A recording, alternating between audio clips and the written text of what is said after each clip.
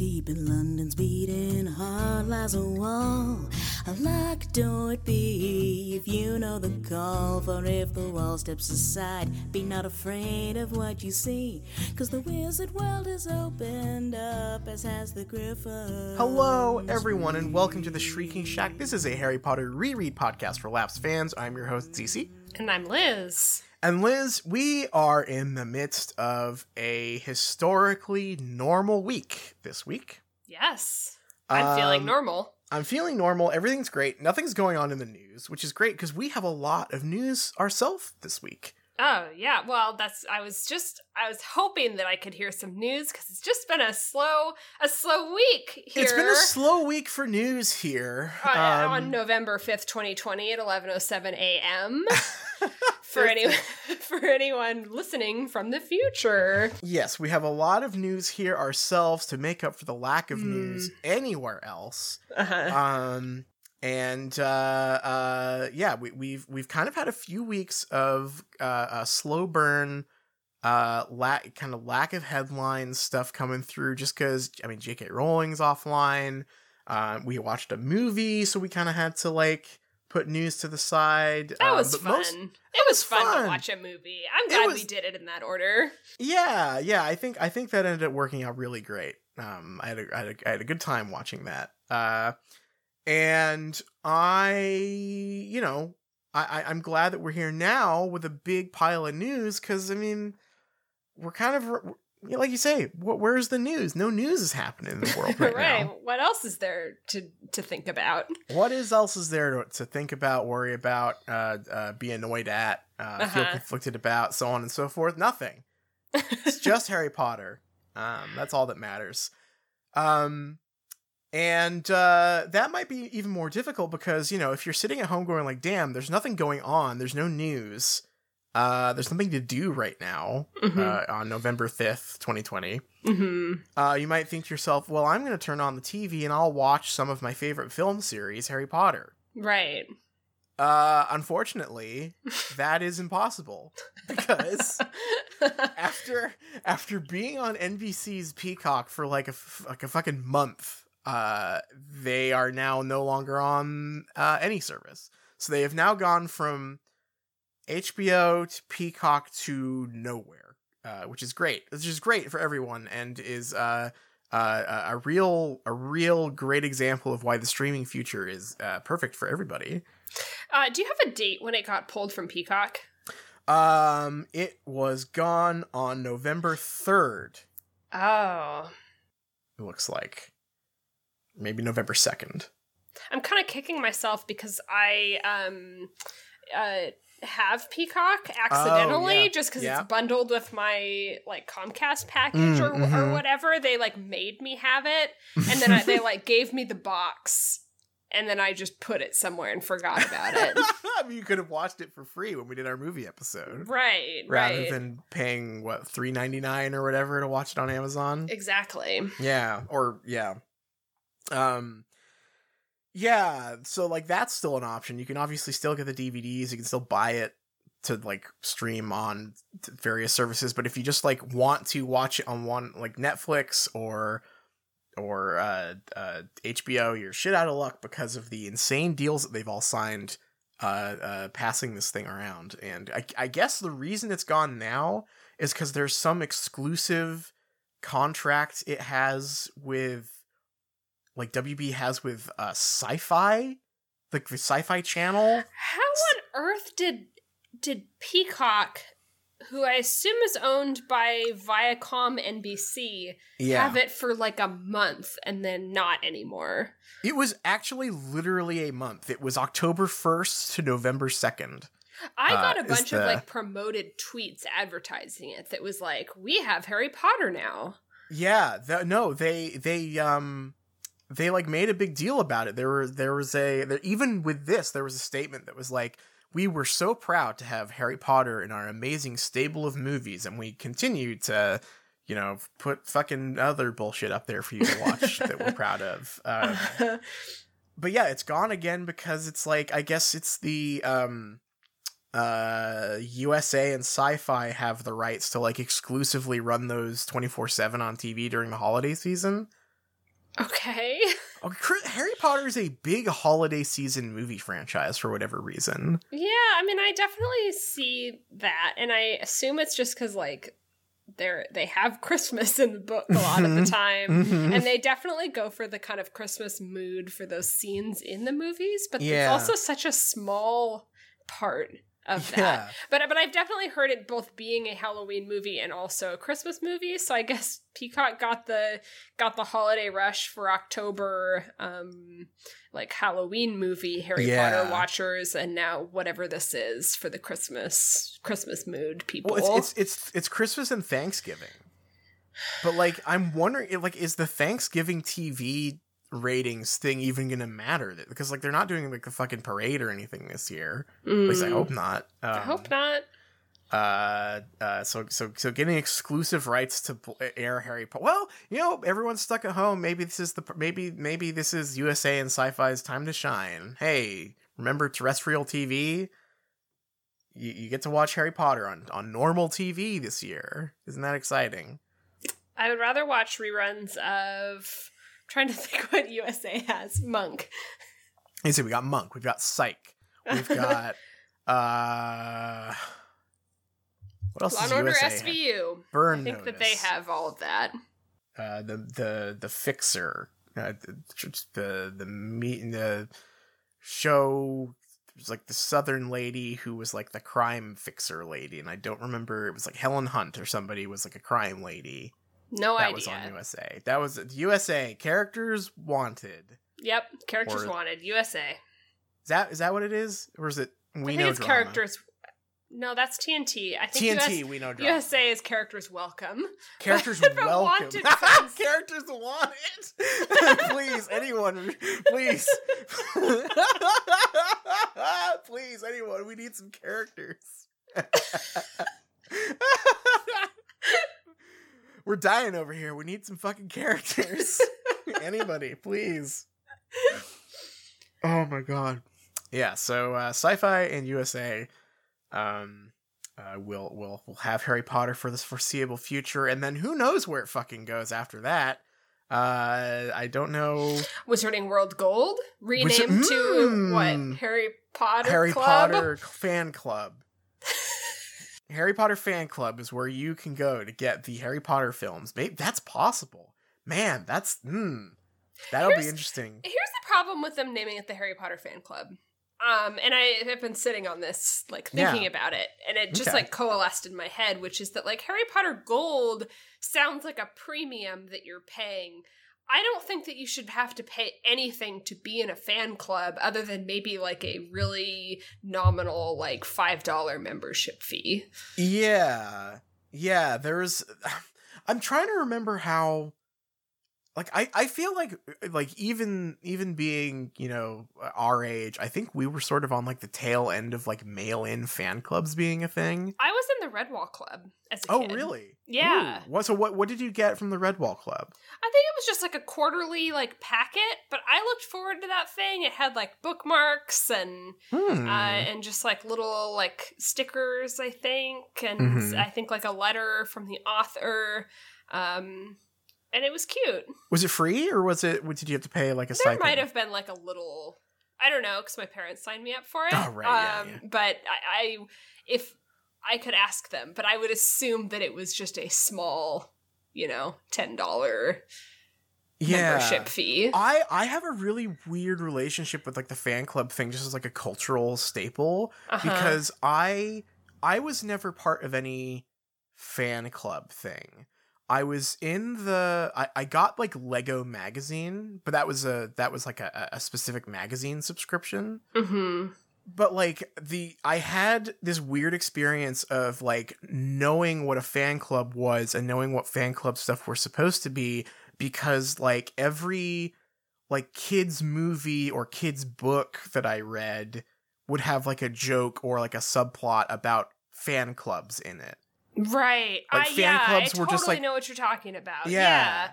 Like, I knew what they were, but, like, they were just intangible to me. I was like, what is this? Like I functionally understand what it is, but I've never seen one anywhere. Right. And And that was always very weird. Just being like right, like smack dab in the middle of like a cultural changeover as a kid, reading stuff written by people who remembered fan clubs being a thing. Yeah. We kind of live in merchandise hell, don't we? Yeah, we sure fucking do. I know that seems like a funny observation, but I'm just thinking about like my Redwall fan club, and it is sort of like a monkey's paw. Growing up in the 90s, like I would get very excited if I could find any merch for any of the stuff I liked, and most of the time it was just kind of shitty. Yeah. And I remember being a kid and thinking, like, I wish there was more nice, like, Pokemon merch, or, like, I wish there was more nice Mario merch for me to buy. And now look at us. Yeah, the cup runneth over at this point, right? Yeah.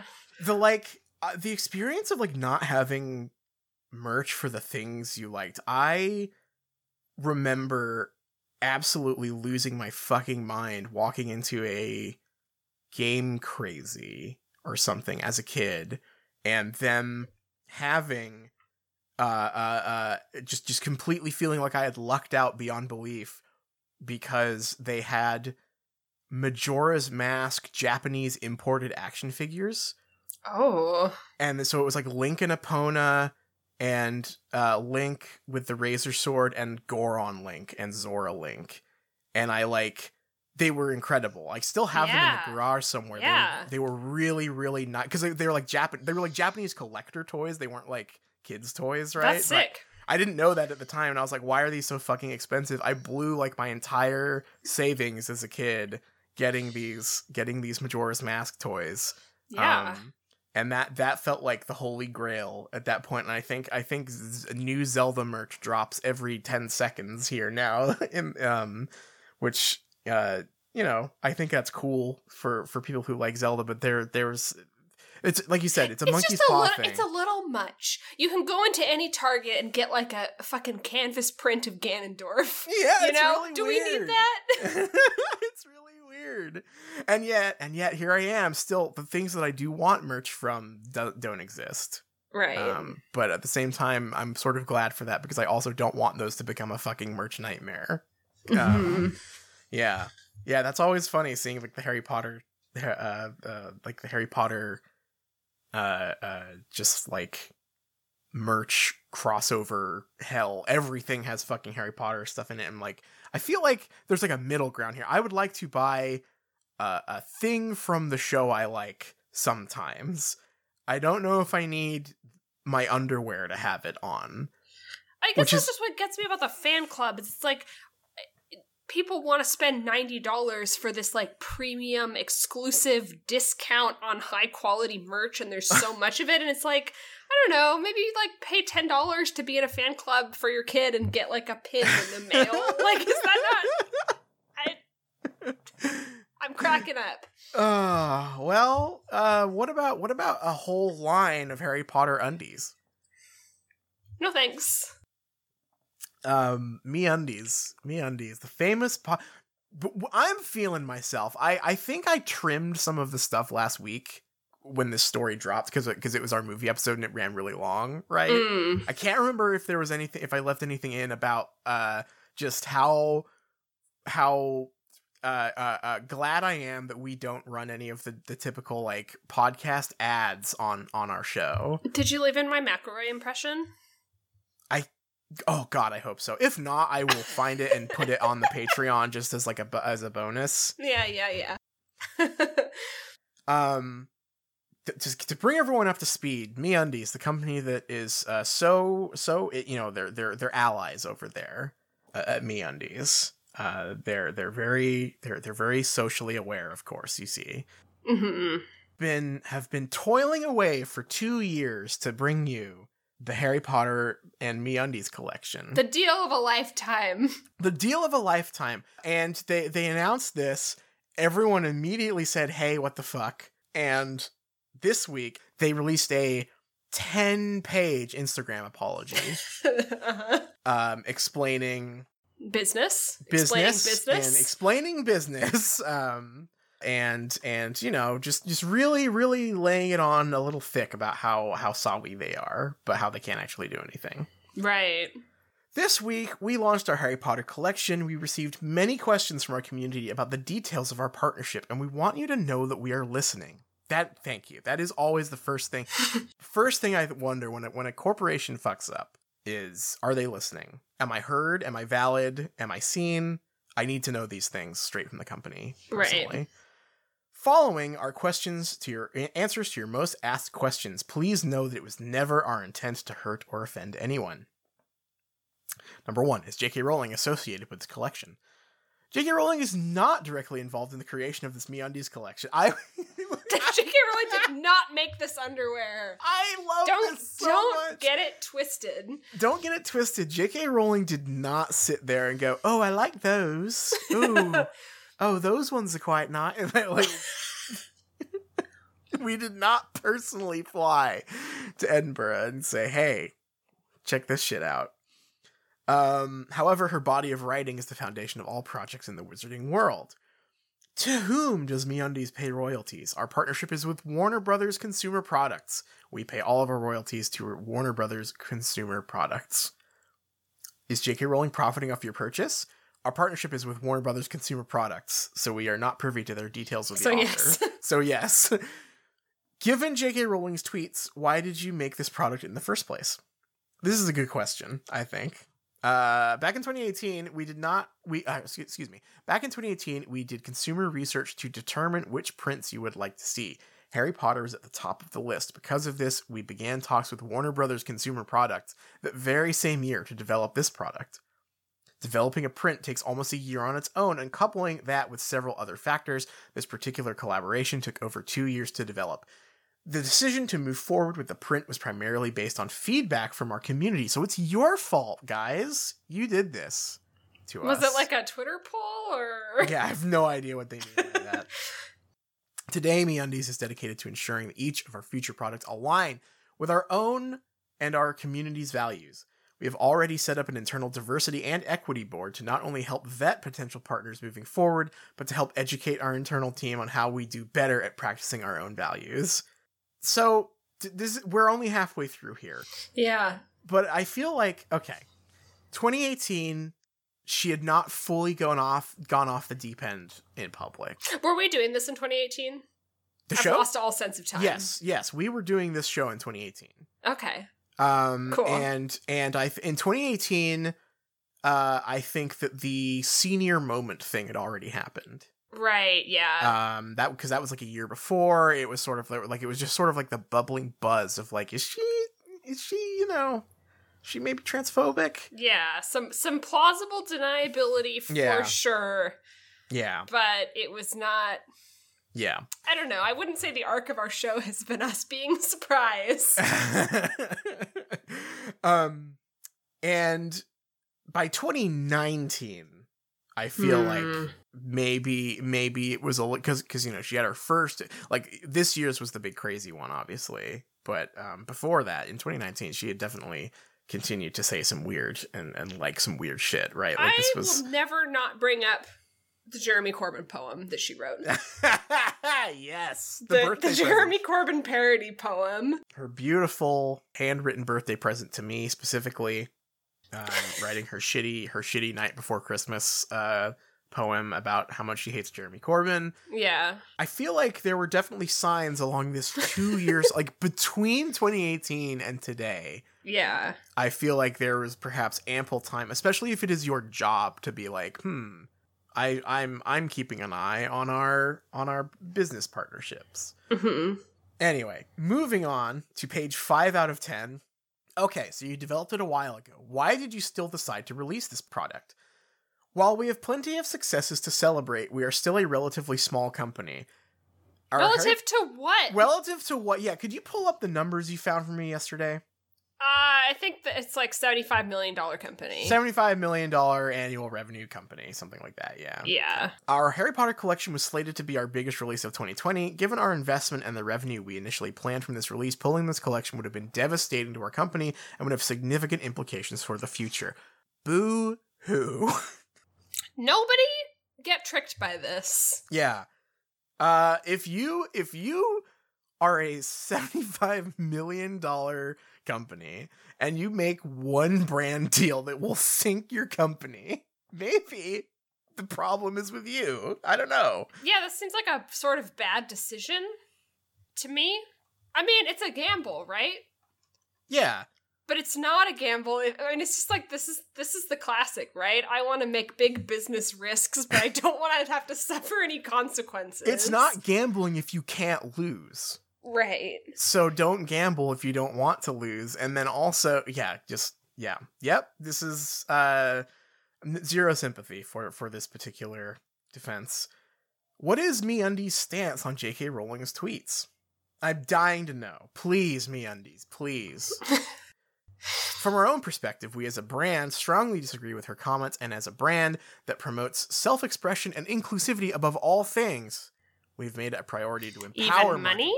Even money. And not money, though, because if not money, though, actually. Not money, actually. We've made it a priority to empower marginalized communities whose self-expression is hindered by systemic oppression. This includes the trans community. But we will still be taking the money, please and thank you. Will you be donating profits to an organization that supports the trans community? There are a couple of reasons why we are unable to donate the profits of this collection. Woo! First, it's a really big deal. It's a really big deal. If we don't get the Harry Potter money, we'll die. First, similarly to why we are unable to cancel the collection entirely, the blow to our business would be far too severe given the size of this launch. Oopsie, that's your fault. Sorry. Secondly, it is very rare that we donate the entire profits of the collection. Our business is set up so that everything we sell can be used to make year-round donations to the causes we care most about through our MeUndies Gives initiative. Supporting charitable organizations that aligns with our values is extremely important to us. This includes organizations that support the trans community. Over the past 4 years, we have donated to incredible orgs that include and support the trans community, including the LA LGBT Center, the True Colors Fund, the Happy Hippie Foundation, and the It Gets Better Project. That famous project we all remember. Are there any plans for a future Harry Potter print? At this time, we have no future plans to release any more Harry Potter products. That's great. Good to know, at least, I suppose. Why did you donate the profits of your American flag print? So what happened with this one? This is some environmental storytelling here. What happened with the American flag print? I didn't see this earlier. MeUndies American flag. What happened here? Can't find anything. That's okay. I guess it's possible it was just a planned. We celebrate. Okay, I found a tweet that says, we celebrate the good old USA every day. American flag emoji, heart emoji. Okay. They celebrate the good old USA every day. Well, thank you, MeUndies. Mm-hmm. After releasing our American flag print, we did make an exception for our typical strategy and donated its profits to the Brennan Center for Justice. Unlike our Harry Potter collection, this is a small enough collection, and we decided that our business could afford the financial hit. Great. I don't care about your timelines or your business decisions. You ultimately decided to release a product that goes against my values. Why should I continue to support MeUndies? We hope that you do, but understand if you don't. It was honestly a very difficult decision to release this product. It sounds like it kind of wasn't really. It sounds like you need the money. Ultimately, we chose to move forward and hope the values of the Harry Potter story, acceptance, diversity, equality, would shine through. Through the underwear? Through the underwear.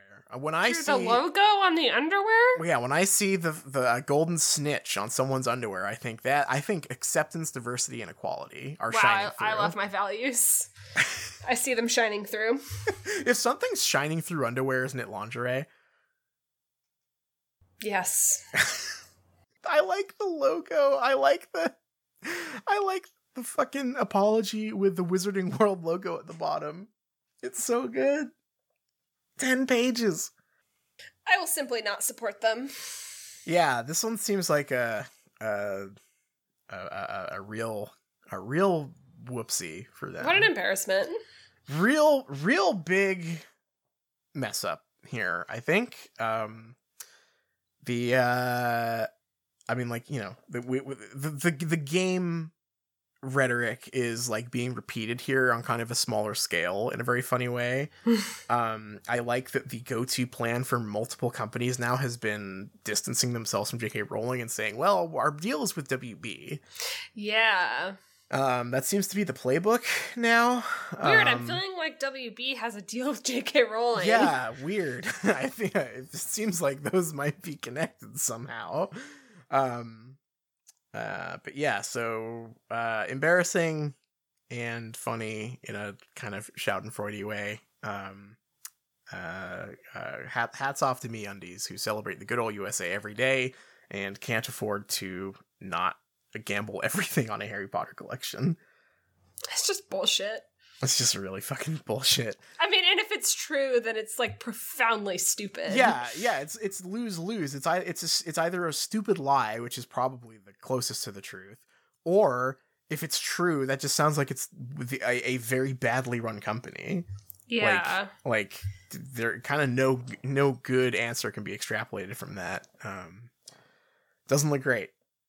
Speaking of deals with WB, we have one last big piece of news here. Mm-hmm. And that is that Johnny Depp lost his court case. Yeah. And now everyone seems to be scrambling to figure out what's going on with Fantastic Beasts, of course. I can't tell if this is like good or bad, like for the movie, I mean. Right. Like completely dispassionately. Just because I assume this means he doesn't have very much more court to go to since he lost, you know? Yeah, this was the case. Yeah. And I think that it sure seems like, you know, the wind has kind of changed, and there were all those leaked reports of like, oh, they're you know, they're like writing the movie so he can be have kind of a minimal role, right? Mm-hmm. And I'm curious whether minimal will just mean none, or whether he will still be in the movie in some tiny capacity. The word now is that, like, I guess I guess, you know, this isn't a WB lawyer, but this is someone who has reached for comment. A media lawyer, Mark Stephens, says there seems to be fond hope that he can still complete filming, but I am quite sure his employers are looking to see if they have a morality clause to allow them to eradicate him from any films which have not been released yet. And there's a report from We Got This Covered, who reported the diminished role stuff first as well. Yeah. It says things aren't looking great for Johnny Depp. The actor expected to be left millions out of pocket after losing his last high-profile courtroom battle. But failing to win a libel case against a newspaper article that dubbed him a wife-beater could have pretty severe consequences for a career that's already on a downward trajectory. Blah, blah, blah. Shooting is already underway for Fantastic Beasts 3. With the actor still on board, but we've heard now from our sources, the same ones that told us Justice League Dark show is in the work for HBO Max, and Disney is developing an Aladdin sequel, both of which turned out to be correct, that the studio are seriously looking into reducing Depp's role as Grindelwald following the outcome of the latest lawsuit. He's the main antagonist. Yeah, he's the bad guy. Of a 5-film series. Yeah, we've got 2 out of 5 films, and he is the bad guy. I'm obsessed with this. Again, not too late to get him a new body.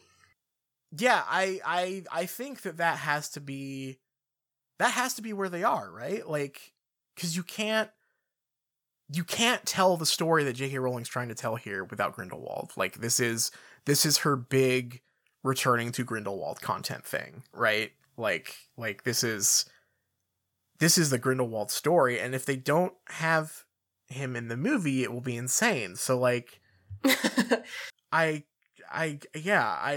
guess it's got to be an actor change.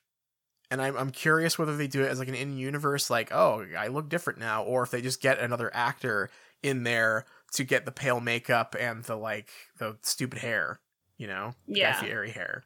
Yeah. I'm like no other like leads on this yet, like no other like hints as to what this might mean, but it sure seems like the next thing we hear about Fantastic Beasts is going to be like, we're recasting Johnny Depp's role. Or it could go the other way and they could just triple, because this will be tripling down at this point if they keep him on board, and that would be... Honestly, with J.K. Rowling as the writer-producer, they might as well just go all in. Who gives a shit? Yeah, that's the thing, right? Is like they have... I mean, they've got like a fucking trifecta of bad in this, right? They've got J.K. Rowling at the helm. They've got Johnny Depp, maybe not in the film. Who knows? They've got Ezra Miller. Like, it just kind of a rogues gallery at this point. So if they're not going to have Johnny Depp in there, it's not like the rest is any better, you know? Yeah, I guess what's weird to me about this and the court case specifically, like, other than a logistical challenge, which seems solved by the court case being over, I just don't know what the verdict really, like, nothing has changed. Right. Yeah. Yeah, I mean, he's out of pocket. I mean, this was his big push to, like, clear his name in the public eye a little bit. Yeah, and there was that, like, weird quote from J.K. Rowling saying that he like, showed her proof secret that he was evidence. Innocent. Yeah, she is. And I'm assuming that all of that stuff has been leaked or come out, like the gross finger picture and some of the stuff that was discussed at the court case, but there's nothing... I do not feel changed by anything I've learned. Yeah, it sure just seems like at best they are both assholes, right? Which, like, it's just, yeah, okay. It's just like a weird scuzzy public brawl. I don't know. Yeah, it's if the move was to, like, risk it all on, like, clearing his name, failed big time. Like, just really biffed on that one. And I mean, there are all the Johnny Depp stands that are kind of banging that drum, but they already were. Yeah, they I mean, and they will no matter what, right? Like I mean, there are comments on this We Got This Covered article that are just all from stands going like another trash article from a trash human being who hates Johnny Depp, my favorite, right? Like that's never going to change. That'll always be a problem. But yeah, it's not looking good, but like. I'm curious with the reports that the film had started filming again, whether I want to know whether they got his stuff done first, or whether they have none of his stuff done yet, or you know, what's the schedule like? What do they have in the can already, versus what they need to have and need to change given this verdict? Yeah. I guess we'll see. I guess we will see. Very exciting. I'm glad the Fantastic Beasts news cycle is back. Because, what a disaster. I said, no other news happening this week. Nope. And with nothing else about the news to read, how about we get into our reading for this week? Sure. We're at chapter 24. It's called The Wand Maker. It sure fucking is, huh? Pray for me. I don't know how I'm going to parse this into a reasonable summary, quite frankly. I know I've said that a few times in the past with some weirdly structured stuff, but even going back and trying to figure out what the fuck happened in this, I'm having some difficulties. So here we go. Harry's very sad that Dobby's dead. He's so sad. It's so fucked up that Dobby's dead. And this is just like how he's like, I've been here before. I've known other people that have died, and this is not again. I hate this. And he's experiencing a lot of grief and decides that he wants to bury Dobby the old-fashioned way, without magic, with a shovel.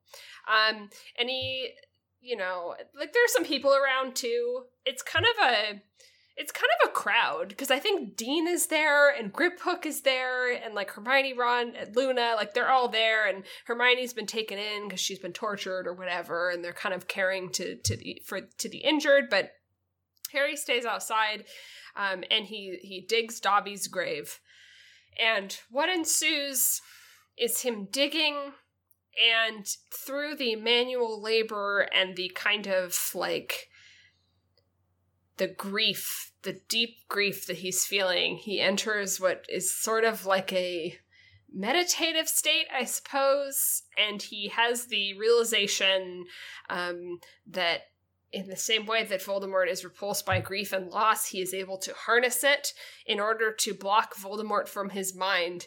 This also apparently means that he can still see what Voldemort is seeing, but he's sort of like disconnected, very dispassionately viewing it.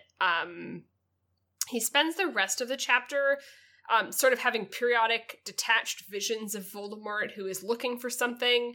And the way that it's told is that Harry knows what is happening, but we don't really. We just see Voldemort like on the move periodically. So I won't go into each time this happens, but it happens a few times.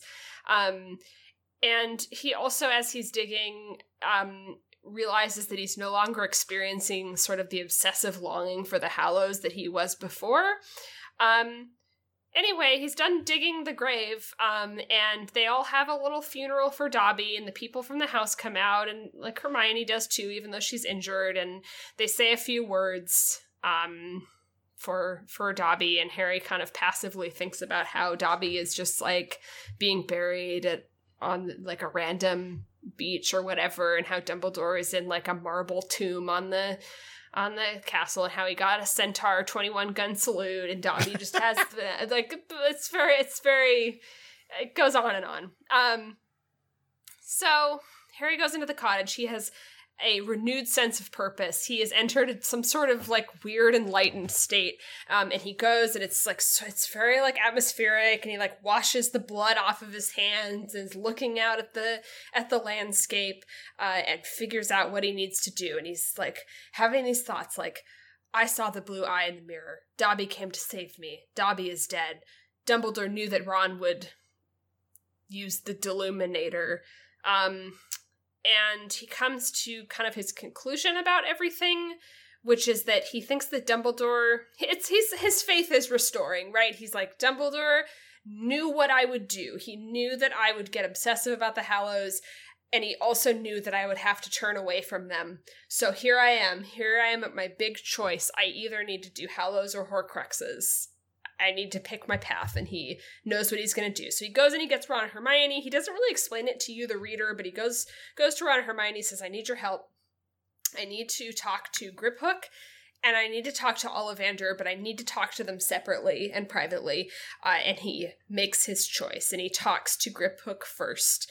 Again, we're just getting those visions of Voldemort. It sort of plays out like it's sort of like a ticking clock, but you don't really know why. Bill carries Griphook in, whose legs are broken and recovering, and Griphook has the Sword of Gryffindor. Griphook and Harry talk, and Harry is acting very, like, sort of oddly, because he's in his enlightened state, I suppose. And Griphook sort of observes that Harry buried Dobby very respectfully, and also that he saved him, Griphook, a goblin, and says, like, you're very weird for wizards. Most wizards, don't pay my kind any attention, and they just care about themselves or whatever. Harry's like, I want to break into Gringotts. Griphook says there's no chance, but sort of changes the subject back, and is sort of, he's thinking, he's like, Harry, you seem special. But he still doesn't want to do it, and such a weird conversation. And he says, like, I don't want to help you, and we sort of find out that the wizards won't share wand lore with the goblins, and then Ron pipes up to be like, yeah, well, you won't show us how to make cool swords. Hermione cuts in and is like, we should be on the same side. We're I'm just as oppressed as you. I'm a mudblood. Griphook is finally like, maybe I'll help you. I'll think about it. That's the end of the conversation with Griphook. Harry explains his like brain genius deduction that he's had, that Voldemort probably gave a Horcrux to Bellatrix, and she put it in Gringotts, but she probably didn't know that it was a Horcrux, and also Voldemort was probably okay with it being there because he always wanted a bank account. It's it's time for Ollivander.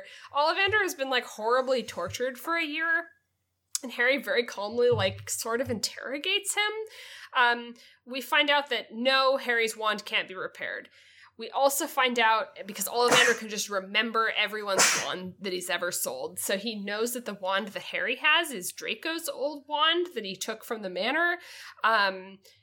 And we also learn some, like, wand lore facts that we'll go into more specifically when we get to it, but it's, like, basically, like, wands sort of have a mind of their own, and if you fight someone and best them and claim their wands, then the wand will recognize you as its owner.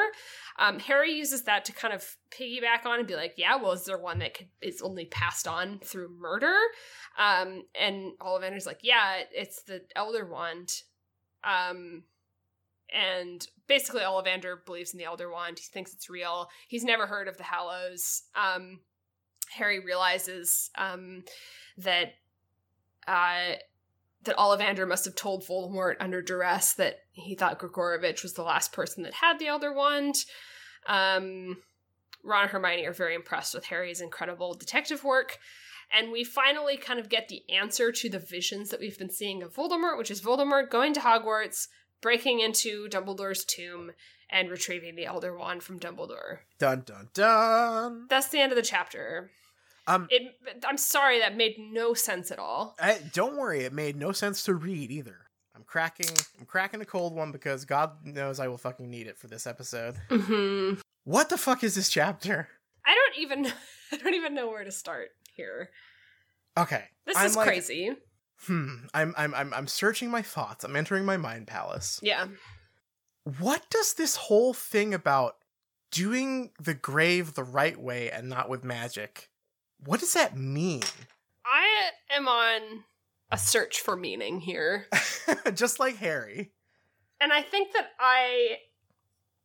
this is sort of presumptuous, maybe. But I feel like at this point I've thought more about the meaning of that line and this sequence than maybe J.K. Rowling did. Yeah. I think that is quite possible.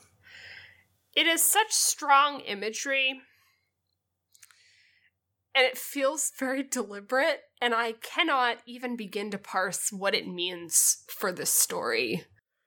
Yeah, because it's very loaded, and it's a very interesting question, and like a very interesting idea, but it's an idea that and theme that this story has not ever grappled with, and I don't think it ever will again. We sort of talked, probably mostly in Deathly Hallows, but also sprinkled elsewhere in the series about the idea of like labor in Harry Potter, and how the fantasy of Harry Potter in a way is a world without labor. Right. I mean, like the wedding in Deathly Hallows is such a good example of this, right? Like the catering and stuff is all done by magic, and the tent was set up by magic and everything. And it's like, well, this is just, what if I had a fancy wedding, but like I didn't have to work hard, right? Right. And like, but it's odd because obviously the wizarding world does have labor. It has slave labor. It has slave labor and is talked about as if it were slave labor, but it's also like, well, they're doing it by magic. And I'm specifically talking about the work itself, right? Yeah. But so to have this moment where we get to Harry, like, burying a house elf who is free and then saying, like, I'm doing this with labor, not... It's, like, the most explicit it's ever been to acknowledge that magic isn't labor. Right. And I'm like, what does it mean? It's very weird. It's very, like... It's fascinating because it could be the flashpoint of a lot of the questions we've had about this series. Mm-hmm. Like this could be like the Rosetta Stone that like makes a lot of these themes that have felt really like kind of idly sprinkled throughout the series, or like accidental or kind of presented without question. There's a way that this could have tied those together, because the thing I was thinking about was our constant complaint about this series about how like magic. There's no trade-off with magic, right? In Harry Potter, it is just you say the words and the thing happens. There's no like mana. It doesn't exhaust you to do magic. It doesn't seem like it doesn't really like take anything of you other than knowledge, right? Mm-hmm. And so there's the bit where he's burying Dobby here, and he says like, each sweaty breath is a gift to Dobby, right? Because it's like I'm doing this myself without magic, right? And I'm really working for it, and I'm like, that is so close to being really interesting and cool, if Harry has like turned a corner on the wizarding world and been like, you know what, like we sure are a bunch of like hyper comfortable people who don't think about the slaves who work for us here, right? And how unjust that system is. But that's not really what's happening here. Right, and even then sad. I'm like, is that really true? Right, yeah, it would be a very last minute band-aid for those themes, right? But it would at least tie some of that stuff together and like have a theme. Whereas here I think it's just like, well, he's sad and so he's thinking about stuff too much. I don't get it. Yeah. It is a confluence of like so many different weird ideas in Harry Potter. I mean, like the first of all, it's like he's giving Dobby a like very Christian burial. Yes. So that's Dobby's a big a Christian. Dobby is Christian, or I mean, sure hope he is, because otherwise, just like with Moody, this sure is kind of fucked up. Yeah. And so that's like the true meaning of the proper burial thing, right? Is I'm doing this the right way. I'm doing this the Christian way. Okay. But the like surrounding stuff about like magic and Dobby being a free elf and like house elves in general is like, it is. I think that, despite it being very ungenerous of us, I think it is like we're thinking about it more than J.K. Rowling thing is probably true, just because I feel like these are things that are interacting with each other in a way that's like firing off some neurons in our brains because these are themes. We've been thinking about these for 2 years reading this series, and I just think that maybe J.K. Rowling was like, well, this sounds sad, like this sounds meaningful. It's true, it does. Yeah, sure, it sure is sad. Harry sounds like he's going through it here. Sure. But that's like the biggest extent that I think it really matters, because it's just like, yeah, none of this really does make sense. Like, none of this has mattered in the story before, and most of all, this is not going to matter, right? Like, Harry and Griphook talk about like how oppressed the goblins are in the wizarding world, but like that's not ever going to matter. After the Battle of Hogwarts, everything just goes back to normal. Yeah, we're not really out to change that. Yeah, Harry is not here to say, hey, Griphook, you've kind of gotten a raw deal throughout history, but we're gonna fight Voldemort, and then we're gonna fix the system. It's like that's not what's happening here. Harry's not having some grand revelation about like politics here. He's just sad. Right. Yeah. I guess the worst thing that Harry Potter can do is make you ask the question, well, then why is their world set up like this? It's like so many things in this book, it's kind of an unforced error, right? Like, I wouldn't ask these questions if I didn't think the story was signposting them. But like, this whole sequence is just many signposts, flashing signposts, saying, hey, so what's the deal with Christianity in the wizarding world? What's the deal with like the perception of the idea that magic is somehow like laziness or like a crutch for like a spoiled people or whatever. It's like a cheat. Right. Like that is an idea that has only come up in this book with the Deathly Hallows story of Death feeling like he's been cheated out of 3 souls or whatever, right. And this scene, right? Like it is only in this book that we have had an inkling of an idea that like there is some sort of like I don't even know what to call it, like wizards examining dialectics in the wizarding world, right? Like is that a thing that has happened in this society? I don't think so. It's only come up here. It's completely out of left field, and it like doesn't. I think knowing that it doesn't go anywhere just makes this all the more baffling. Like, this doesn't become the story. Harry doesn't like renounce magic. He doesn't like say, you know, the wizarding world, the change has got to come here. We've got to start treating the goblins right and the house elves right. He doesn't do that. It's just like, for a brief moment, Harry thinks about politics and when he's sad, and then moves on. Yeah, and it really just gives him some new powers, I guess. That is the weirdest thing. We joked about how Dobby had to die for Harry's character development. Yeah. Did not realize it was going to be that literal when I said that. So he's gained a new power. Harry got a skill point off of this. So is he using occlumency? Because it's described like he's looking at Voldemort, like, detached and, like, through the wrong end of a telescope. Mm-hmm. So is occlumency just being able to see visions, but, like, it's an objective movie? And weren't they already that? I guess the thing is with occlumency is you're occluding your mind to the other person who's trying to read it. Whereas the thing that I thought was happening in this series was that it wasn't that Harry was bad at occlumency even. It was that the thing between him and Voldemort was different. I thought that was kind of like a reveal in the last book, maybe. I could be wrong. But so now it's back to like, yeah, I think this sounds like occlumency. Like he's kind of looking at Voldemort without Voldemort realizing it. And he's legilimensing Voldemort or something. That's very handy. It's very handy that he can do it without I mean, like, it's already been pretty consequence free, but now it's extra consequence free. Right. He doesn't even have to spend mana to do it. Mm-mm. Yeah, I don't quite understand what that's there for, because the Harry has always had convenient plot related visions, right?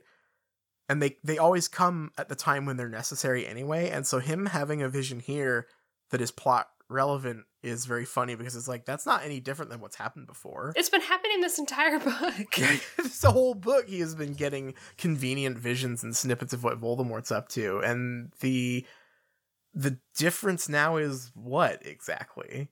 That it looks like a telescope? That he's not emotionally invested? I mean, it's hard to talk about because the way this is written is so strange. This is a very melodramatic scene, even for Harry Potter. Like, yeah, I mean, like the description that we're talking about, like, it was like looking through the wrong end of a telescope, and how he felt detached. Harry is like, the description of Harry's behavior in this chapter as a whole, not just this scene, but especially this scene, is really funny, because we are supposed to be getting some sense that he has entered some sort of Zen-like state of being correct about stuff, right? Like, he is enlightened here. Mm-hmm. But the thing is his behavior here is really not much different than the previous 2 times that he's been in a religious mania that was wrong about stuff. Yeah. So it doesn't quite... Like that effect doesn't work, because it's like, well, I've seen him behave like this already, and he was like still wrong about stuff.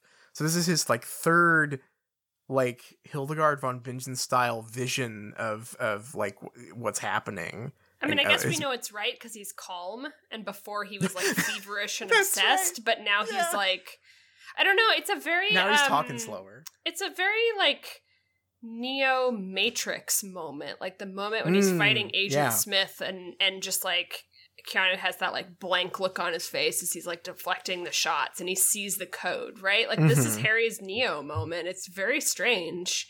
Yeah, and it doesn't just apply to like the Dobby scene. He's just behaving like that with everyone now. Yeah, like he's very dispassionate and calm. I mean, like this is his like Christ-like behavior moment, right? Like this is him just talking calmly and rationally and compassionately, and just being like, okay, well, this is what I need to do. I need to have 2 RPG style conversations with different characters, right? Please. It's very strange. It's like it is just also, on top of being strange, a sort of clumsy step to read, because I have read him behaving like this before in this book, so it's not much of a revelation. I think this chapter feels like a trick, because it like sort of all sounds right because of the way it's written, but there are just individual things that like Harry says that no one is like, what? That's crazy. Oh, there's tons of stuff in here that's fucking off the wall. There's a bit when he finishes burying Dobby and he's like thinking to himself and he's like contemplating and he like imagines this Dumbledore figure and he's like, Dumbledore knew that Ron would leave and come back and that's why he gave him the Deluminator. And like that on its own is already an insane statement. Like that does not make any kind of sense. But then he follows that up with, and he knew Peter Pettigrew so well that he knew Peter Pettigrew. What is it that Dumbledore knew about Peter Pettigrew? I'm very unclear on this because I know that in Prisoner of Azkaban he made some like statement about like, oh, that'll come in handy one day, Harry, or something, right? That like Pettigrew escaped or whatever. Yeah. But like, did Harry spare Peter Pettigrew? Yeah, or was it just that Peter Pettigrew escaped? Well, no, because they were... I mean, what happened was Sirius and Lupin were going to murder him, and Harry said, no, we will turn him over to the police. Oh, that's right. But he still escaped. Like, it wasn't... I mean, he escaped after that, but Harry was just going to let him serve his time. Right. You know? Saved his life, technically. Right, okay. Because that has been... mentioned multiple times in this book now about like, oh, what did Dumbledore know about Peter Pettigrew? And it's like, I don't think, I mean, I guess is the implication that Dumbledore just really had this all orchestrated down to the letters? Like, he will come bounding down the stairs like an idiot and then choke himself in a really hilarious scene and you guys won't care, but it will matter. Right. I mean, I guess like that's the problem, right? Is that it is gesturing at stuff that I mean, I guess the real answer is that Dumbledore has like godlike powers, right? Yeah. Because otherwise, from just a smart guy planning stuff perspective, it doesn't make sense. No. It's one of those things where it's like it's a fair assumption on Dumbledore's part to be like having someone on Voldemort's team who owes Harry might pay off at some point. Right. But he can't have planned it the way that Harry is like fantasizing about here, right? Right. But Harry is also supposed to be right here and not manic. So I don't know what the intended read on Dumbledore is supposed to be here. Yeah, I'm not sure. And then Harry just wondering aloud, like, oh, like I wonder what he knew about me that'll pay off is very silly. Yeah. I mean, he decides what it is, too. Yeah, which is right. That Dumbledore knew he would get obsessed with the Hallows, but then also turn away from them. But then why tell them about them in the first place? Am I meant to know but not to seek? Did you know how hard I'd find that? Is that why you made it this difficult? What does that mean? Dumbledore didn't make it this difficult. What are you talking about? What does it mean? So I'd have time to work that out? Harry stood quite still, eyes glazed, watching the place where a bright gold rim of dazzling sun was rising over the... Like, he's having this moment of clarity, and, like, we know... I've been thinking about something you said about the movie a lot, which is how you said, like, the movie was very clever at making things feel right. You know? Like the places that changed the Horcrux hunt a little bit to like make these very tenuous connections that don't make any sense at all if you think too hard about them, but like have the cadence of like, yeah, that sounds right for a movie. Yeah. That has the emotional beat that I'm looking for in a movie. It feels like the book is trying to do the same thing here, but it's just failing miserably. Like this has absolutely has the like tone and cadence of like a moment of clarity where everything's supposed to be coming together. But I'm left with way more questions than answers here. Yeah, I mean, the, like, brilliant deductions that Harry is making, like, later on to prove that he's right, and that the other characters react like, wow, you figured all that out, are just complete nonsense. They're they're more crazy than the things that he was saying while crazed. Right. Where he was being relatively reasonable, I think, in some of those about the Deathly Hallows scenes. I mean, it's sort of a maybe the worst of both worlds combination, where it's like the stuff that he's saying is both extremely obvious, why didn't they think of it sooner, and also his reasons for coming to the conclusion now are just off the wall insane. Yeah, he has harnessed the power of sadness. Yes. And there's even a line here that indicates that he has actually not learned, right? Like you know, he is maybe still not in perfect clarity zone in the way that he thinks he is, even though that he functionally is and gets everything he needs out of his perfect moment of clarity. But like, there is that line where he says like, "Oh, I've harnessed the power of grief." I guess Dumbledore would call that love or whatever. Or like, but like he's still refusing to like acknowledge the love thing or like the connection between grief and love, which is very funny. Yeah, like that's what is like drawing such a weird line between those two when it's like, yeah, Harry's sad because he loved Dobby and Dobby died. Weird for Harry to be like, Dumbledore's wrong, it's not love, it's grief. It's like, hang on a second, why are you grieving? Like, I feel like one moment's of reflection could probably solve that one.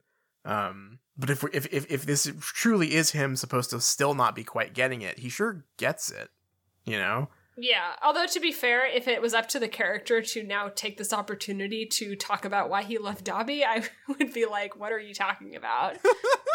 Because I guess that's the problem with this huge emotional moment is like Dobby isn't a character anymore. Dobby is not a character anymore. Luna, who I don't think we've ever seen interact with Dobby, gives the eulogy. Yeah.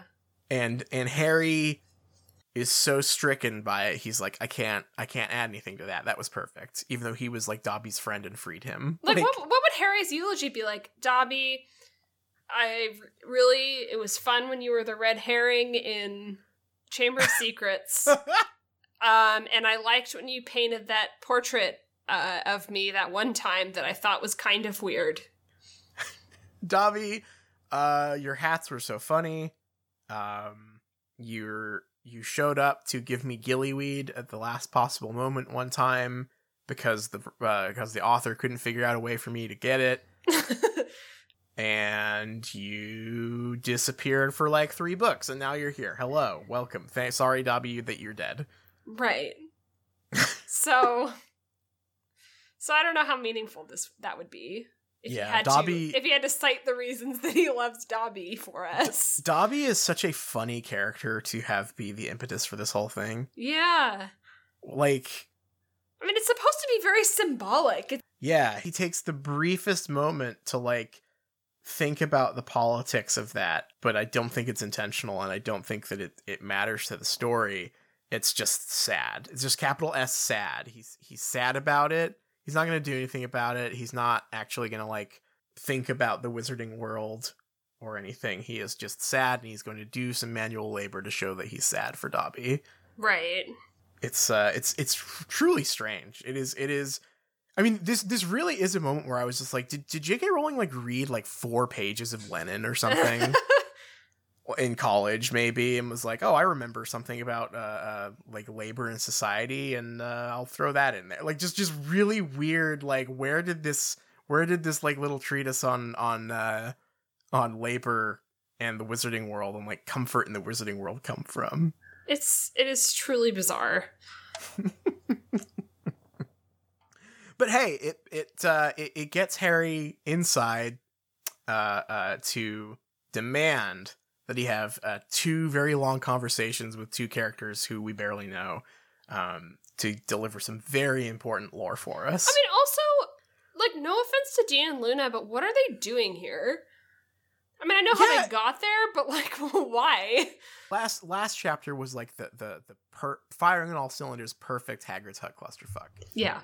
It was the maximalist Hagrid's Hut clusterfuck. Mm-hmm.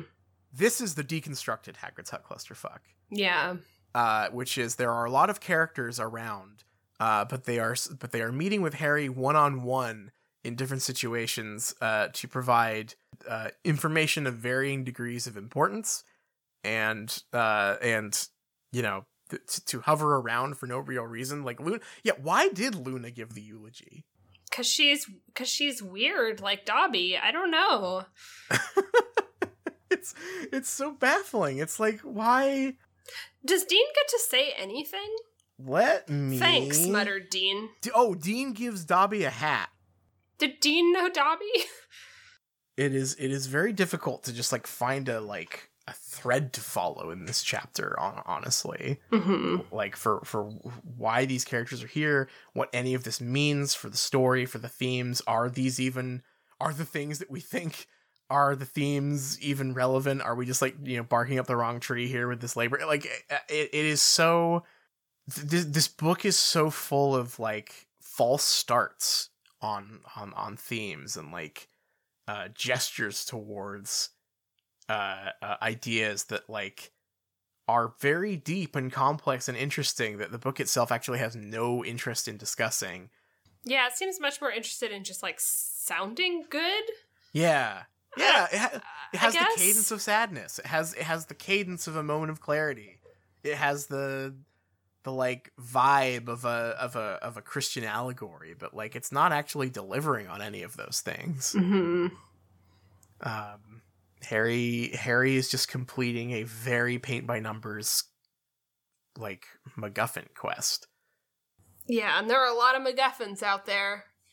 He has to choose which MacGuffins to learn more about first. This is, I know we make this joke a lot, him being like, it's time to make my choice, Horcruxes or Hallows, that is the most video game ass, like, decision time moment. It could be like a timed decision, too. Yeah. It is so funny. And it really is like, you have to choose which character to talk to. And whoever you talk to first is gonna, like, pick your route. It is so bizarre. It is, no, I think that is such a, like, we know J.K. Rowling is a gamer of sorts. I don't know if she's playing RPGs. I don't know if she's playing, Mass Effect, right? But, like, she's played games before. She loves pro Pokemon. We know she's not like an alien to gaming stuff, right? Mm-hmm. Which is why I don't feel bad making those writing comparisons a lot, because I'm like, I feel like that's a valid like thing to wonder. Is like, one, is she drawing from video games, and two, how much are video games drawing from J.K. Rowling, right? Because like everyone read these books, and so this is almost a like chicken and egg moment, because this is such a like, okay, we finished the big story mission. We're back on the Normandy. It's time for me to talk to all of my important characters to get their dialogue trees exhausted, so I have all my side quests and codex entries, right? Like it is so nakedly that style of writing that it's kind of surreal. I guess the real problem here is that it is operating in video game logic. Mm-hmm. Like really, whether or not that is why it was written that way, or if it is just a total accident. Mm-hmm. The way this is set up only works in a video game. And it is fully hinging on making you buy into Harry's newfound, like, Zen understanding of what Dumbledore would want, because, like, like, it seems like he's making the wrong choice here. Because there's a ticking clock on one of the quests, and there's not a ticking clock on the other one. So you have to really, really believe in this idea of Dumbledore having some sort of like godlike power that he knew Harry would have to turn away from the ticking clock quest. Yeah. And why? Why is that better? Yeah, I can't quite figure that part out. It seems like Harry should have gone and gotten the Elder Wand and then maybe destroyed some Horcruxes. Yeah. Yeah, why is it this way around, huh? Because of faith. I guess so. I guess it is just because of faith, because the thing that is very strange about this is I could see this working if the ticking clock was like drastic enough that like Voldemort was already getting the wand at this point, And Harry was like, well, if we just like apparate in front of Voldemort, he will kill us, right? Like, just, we can't face him one-on-one. Mm-hmm. But that's not what happens here. Harry spends all this fucking like in at least in universe, at least half an hour here, talking to Griphook and Ollivander. They could have easily, if Harry knew that this was the deal, easily could have apparated to where Voldemort was going and gotten the wand. Yeah. Because he knows at this point, right? He saw the vision of Grindelwald saying it lies with him. Yeah, right? I mean, it's very funny because it's like he knows and we don't. It is some rare Harry knowledge, like, has come to a conclusion, but we don't get to find out what it is until the end. Yeah. So, but like Harry, they had ample time because they know where the tomb is. They could apparate there. Assuming that it falls within the newly revealed apparition range, I guess. Yeah. But they could go and get it and then apparate away again. Like they could have fucked Voldemort's plan all the way up here. And I don't really see a reason as to why not. Other than that, I guess Dumbledore knows and wants them to play the long game. Yeah, and I guess, like, again, it is gesturing at some stuff, right? Harry turning away from, like, the corrupting force of power, and, like, also gesturing at, like, Harry having that, like, similar, like, draw to it, but I don't even buy into that, right? Because it keeps going back to that. It's like Dumbledore is hopelessly drawn to power, and he has a hard time saying no to it, and Harry has to say no to it. Voldemort won't say no to it. Also, it does the same thing with Ollivander, because Ollivander has this moment where he is interested in Voldemort getting the Elder Wand just to see what would happen. But I don't really know Harry to be particularly drawn to power. Well, there's not only that, it's like I'm assuming that what I'm supposed to be reading here is that it is a we can't wield the ring against Sauron thing, right? Is the vibe I think I'm supposed to pick up from this of like, yeah, I guess, we can't use the ring, it has to be destroyed, and Harry can't take the Elder Wand because it'll corrupt him or whatever. But even if that is true, even if we assume that, like, okay, the story is supposed to be don't go after the Elder Wand because it'll be bad and it's barking up the wrong tree, couldn't they just get the wand to make sure that Voldemort doesn't get it? Like, that seems like the bigger problem to me, is if there is the super weapon, and if you're telling the super weapon story, and you're like, okay, well, the story is, you shouldn't use the super weapon against the guy who wants the super weapon because then you become the guy with the super weapon.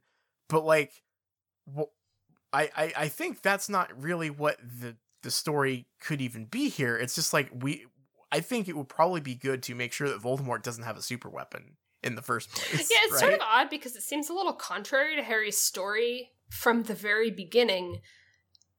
I thought that his, like, special power is that he wouldn't use the super weapon. Like, that's his whole deal, right? Like, that's the whole deal since book 1, where he was able to retrieve the Philosopher's Stone because he would never even think to use it. Right. He's innocence, right? He could have the wand, but he wouldn't hurt anyone. Lupin has even said directly to the camera in this book, Harry is the symbol of all of our innocence, right, or whatever. Right. So I don't know if I'm fully buying into this idea that Harry has to, like, turn away from the temptation of power here.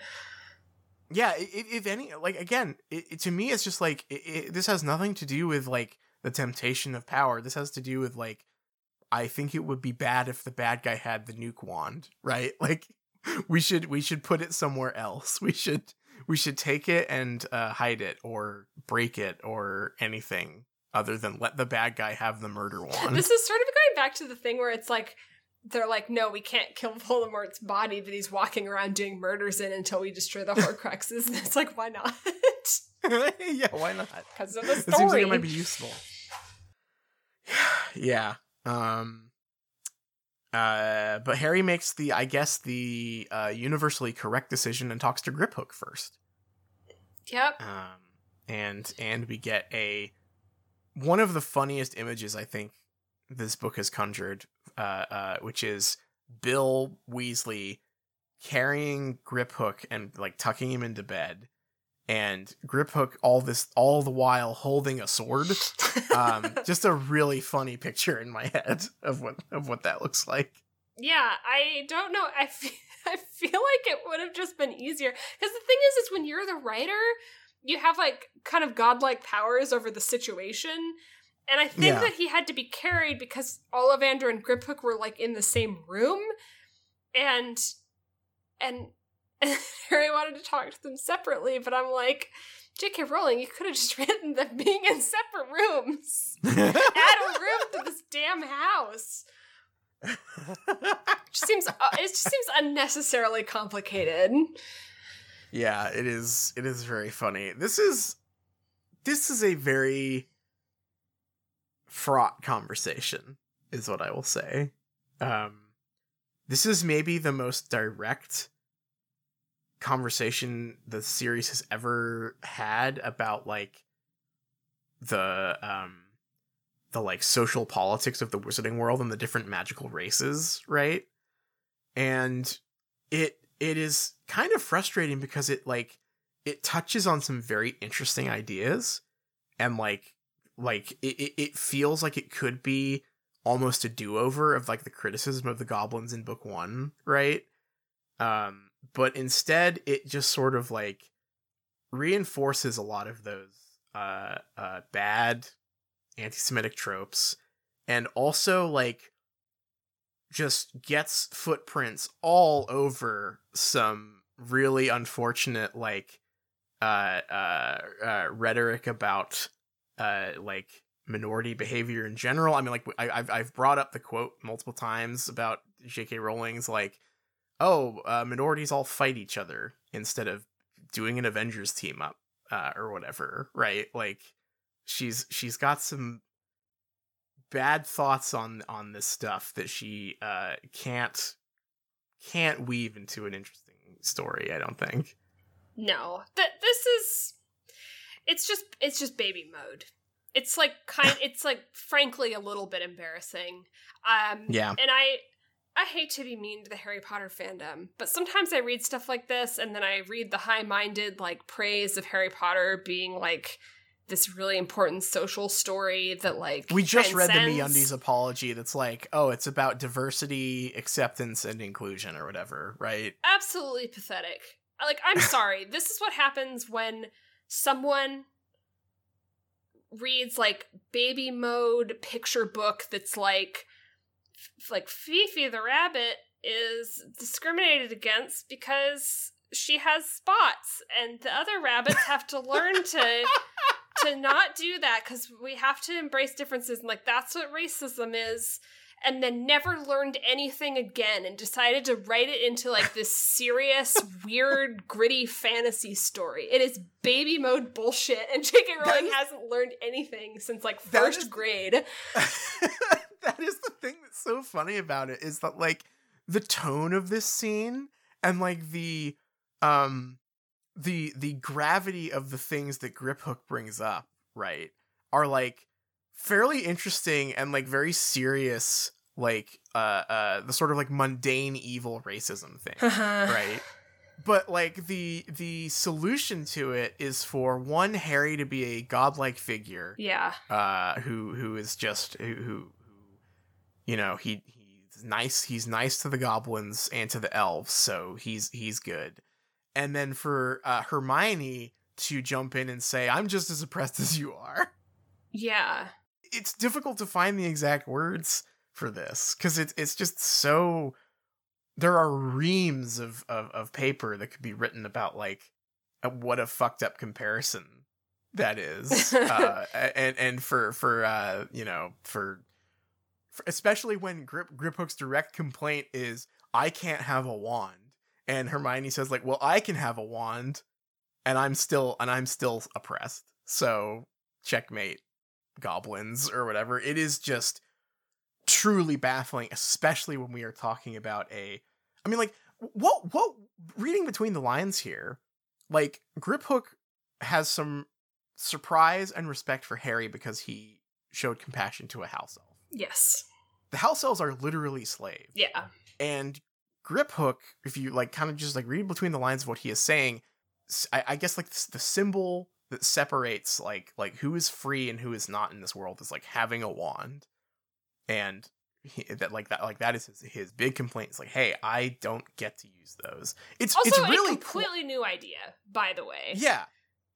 Right, because frankly, my up until this very moment where Griphook explicitly says this, my impression wasn't that they weren't allowed to use wands or allowed to own wands, legally barred from owning wands, but that they did magic a different way and that wizards just needed to have wands. Mm-hmm. Guess not. Guess it's wand lore.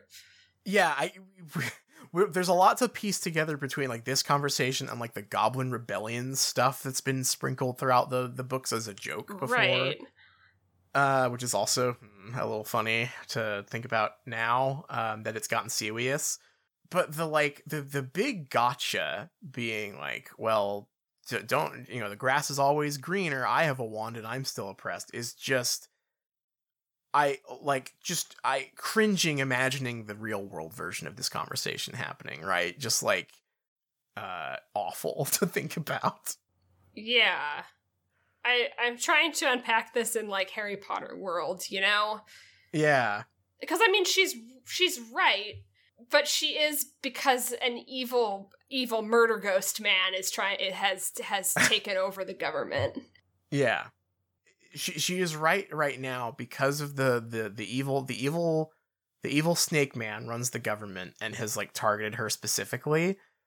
But like the problem that Griphook is describing is like centuries old at this point, right? Like he is describing a like generational injustice that he is bothered by, and Hermione is like, well, that's not important because we've got some shit we're dealing with right now. And it's like, well, if anything, this is like I read this and I'm like, damn, the intersectional Harry Potter story could be really interesting, right? If this was all on purpose, right? And like Harry Potter was a series about navigating like fantasy politics in this way, that'd be kind of cool. But that's not what it is. It's Griphook has to say this, basically be told to shut up and help them, and then he gets to betray them later, right? Because he's bad and a little goblin who wants to possess, to steal treasure. Oh, Ron's there to be devil's advocate. Which is sure weird. Is. It's like an odd way of sort of reeling it back, because it almost like it goes in this way that's like very serious and has some interesting ideas, but it's like Ron is there to kind of de-escalate it into sounding more like wizards and goblins have like separate state secrets. Right, yeah, because Griphook is like, I'm not allowed to use a wand. And Ron is like, well, you guys can make cool swords and armor. And won't tell us how to make the armor. Which is so fucking funny to me. Because, like, even in Harry Potter world, which is, like, very much, like, kind of like good old days fantasy, pulling from, like, all of her favorite, English history stuff, right? Like, swords and armor sure seem antiquated.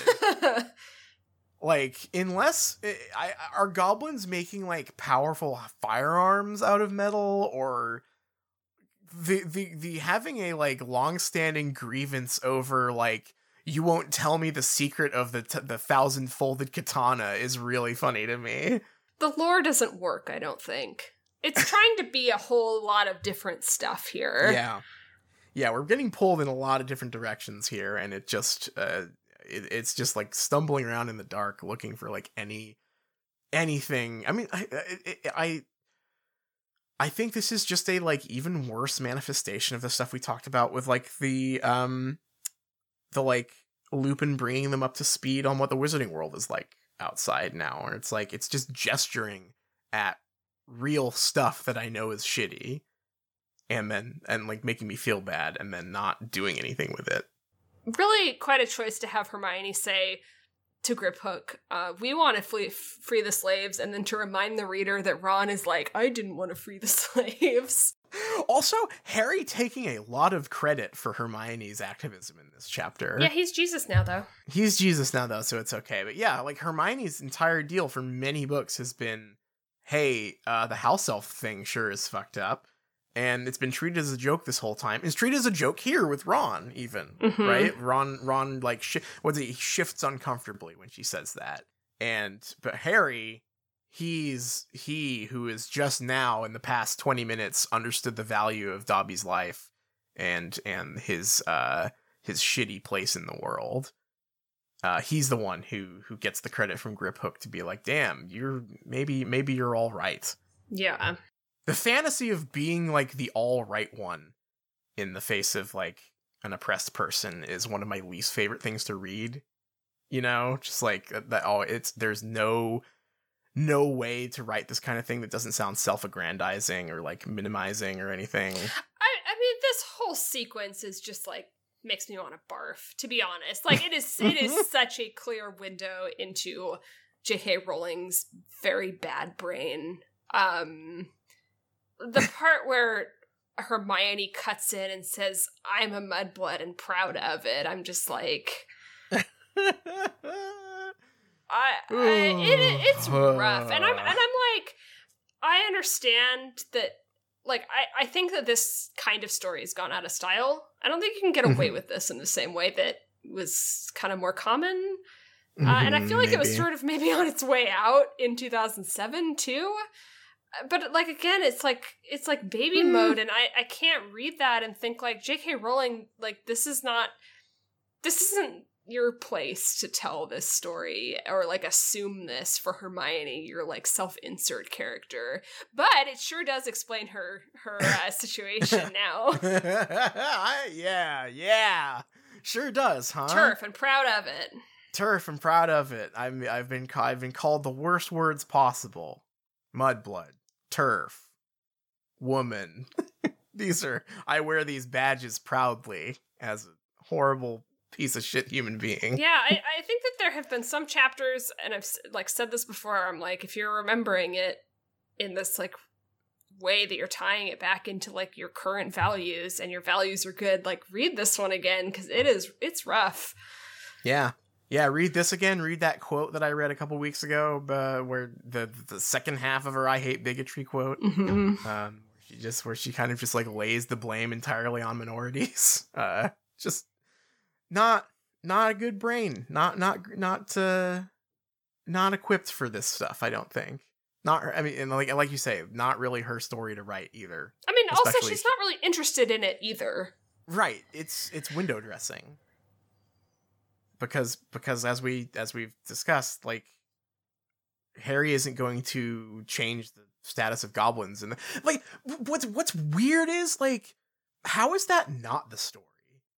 You know, like, it would still be corny as shit, but how is this because we're even ending with the big battle at the end of this, right? Like, how is this not Harry, like, going and bargaining with, like, the goblins and being like, hey, I've figured it all out. You've got a pretty rough lot in the wizarding world. We're gonna change that once we get I was about to say once we get Trump out of office. once we get Voldemort out of the ministry, we'll figure this shit out and go into the centaurs and being like, hey, I saw that statue in the ministry. That was fucked up, huh? I agree with you.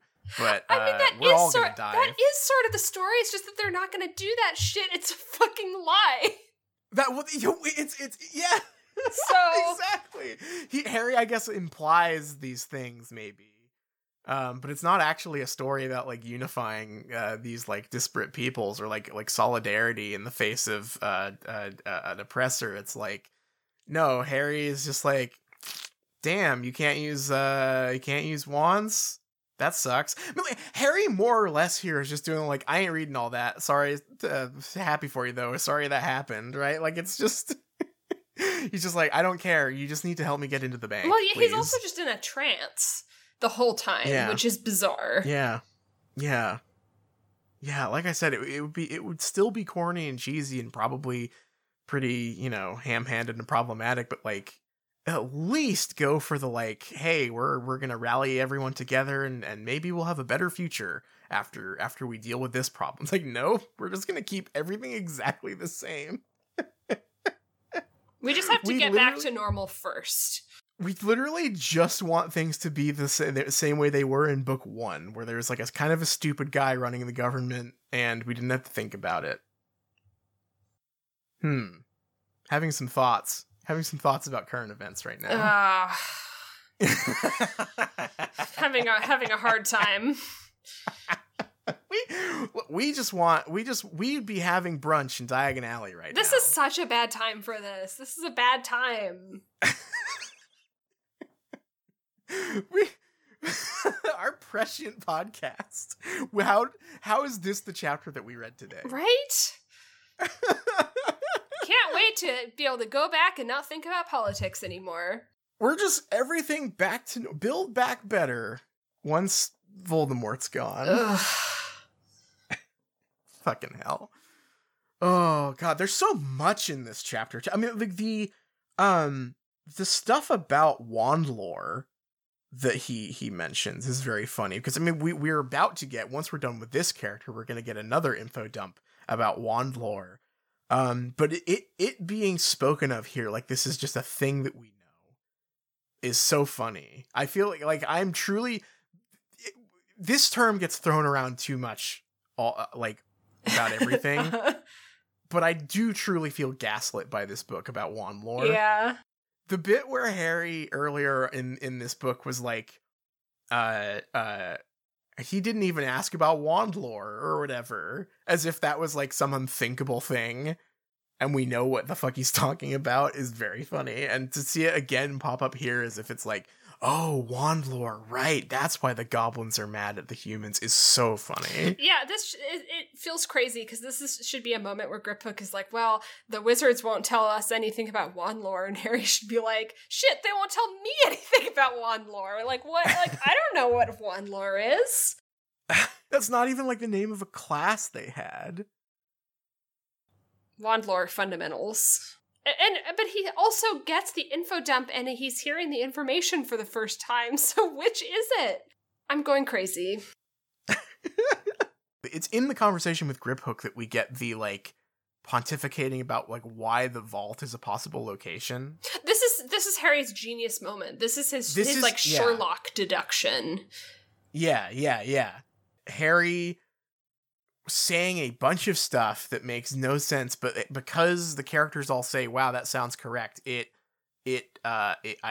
guess passes the test. The thing that I am so stuck on is Harry being like, oh, Voldemort has always respected people with bank accounts. I'm just gonna read it. Yeah, can you just read that whole thing, please? Yeah, I'm gonna read the whole sequence, because it is... my eyes like bugged out of my head when I was reading this. Yeah. Harry, whispered Hermione, pulling them both away from the door into the middle of the still dark landing. Are you saying what I think you're saying? Are you saying there's a Horcrux in the Lestrange's vault? Yes, said Harry. Bellatrix was terrified when she thought we'd been in there. She was beside herself. Why? What did she think we'd seen? What else did she think we might have taken? Something she was petrified you-know-who would find out about. But I thought we were looking for places you-know-who's been. Places he's done something important, said Ron, looking baffled. Was he ever inside the Lestrange's vault? I don't know whether he was ever inside Gringotts, said Harry. He never had gold there when he was younger because nobody left him in anything. He would have seen the bank from the outside. Though, the first time he ever went to Diagon Alley. Harry's scar throbbed, but he ignored it. He wanted Ron and Hermione to understand about Gringotts before they spoke to Andrew. I think he would have envied anyone who had a key to a Gringotts vault. I think he'd have seen it as a real symbol of belonging to the wizarding world. And don't forget, he trusted Bellatrix and her husband. They were his most devoted servants before he fell, and they went looking for him after he vanished. He said it the night he came back. I heard him. I don't think he would have told Bellatrix it was a Horcrux, though. He never told Lucius Malfoy about the diary. He probably told her it was a treasured possession and asked her to place it in her vault, the safest place in the world for anything you want to hide, Hagrid told me, except for Hogwarts.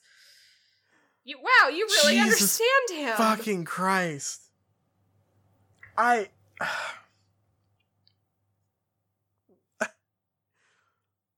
As we all know, Voldemort loves banking. I'm calling bullshit on this. So, couple things. I think that what it's trying to say is that maybe there's like a family vault aspect, right? Like you are left a vault full of money from your family. Which is Harry describing the universal experience of having a large inheritance. Except bullshit, because there aren't that many wizards. And the way it's described in book 1 is not that, like, only the, like, pureblood families have vaults. That's just the bank. Harry has seen the Weasley vault. Right. And there's, like, the whole thing about, like, Molly looking embarrassed or whatever. Like, because it's not a fancy vault. And it's, like, not full of treasures and gold. I'm sure Voldemort could go open a checking account at Gringotts. It's the only bank. Also, like, you pointed this out when we were discussing this chapter yesterday. Voldemort, like, existed as a guy before he became Voldemort. Right. He had, a job, like, a block away. He was on the same street. He was, or I guess Kitty Corner. He was in a Nocturne Alley, so he intersected with Diagon Alley. Right. So it was, he could just walk to Gringotts and open a checking account or whatever. Yeah, so, like, maybe he keeps this, now that he's, like, a Snape guy, maybe he keeps money under his mattress or whatever, but, or maybe he can't walk into Gringotts. I'm not really sure. I don't know who's going to, like, arrest him. But I think that this is just, like, bullshit. The idea, especially considering how I think, like, the one cool piece of characterization we can glean from this book is that, like, Voldemort is kind of like a weird austerity fascist and not, like, an opulent guy, right? Like, the idea that Voldemort respects people with bank accounts is so contrary to everything I know about his character. Like, his first thing he did after getting a body back was, like, going to Lucius Malfoy's house and, like, trashing him. and just like you know, fucking turning the foyer into a meeting room and stuff. And he doesn't give a shit about any of that stuff. He doesn't like wealth. He doesn't care. What could money do for him? Right. Yeah. There's zero reason for Voldemort to amass money. And so the idea that he respects people who have a vault because they're part of the wizarding world. Voldemort hates the wizarding world. Right. Like, he wants to tear it all down. He wants to like remake it in his weird like fascist image. Like he's not he's not after wealth. He's not that kind of fascist. He's a different kind. Yeah, and I assume that he's just, like, fully bankrolled by Lucius Malfoy, too. Right. It is so ridiculous to present this as, like, some big, now all the pieces fall together moment. Because it's like, I've never, not once reading this series have I ever thought, damn, I wonder what Voldemort thinks about the bank. Oh, he probably is really jealous of people with bank accounts. He sees them going in and getting that free pen. He's like, damn, I heard that if you open a checking account at, like, Super Saver, you can get an Xbox. That just seems like... Do you think on payday at Borgin and Burke's, when he was just, like, a guy, all of his coworkers were like, all right, got our paychecks, time to go deposit them at the bank. Want to come, Tom Riddle? And he's like, no, I don't have a bank account. I don't have a bank account. Well, you can just open one. It's easy. No, I can't.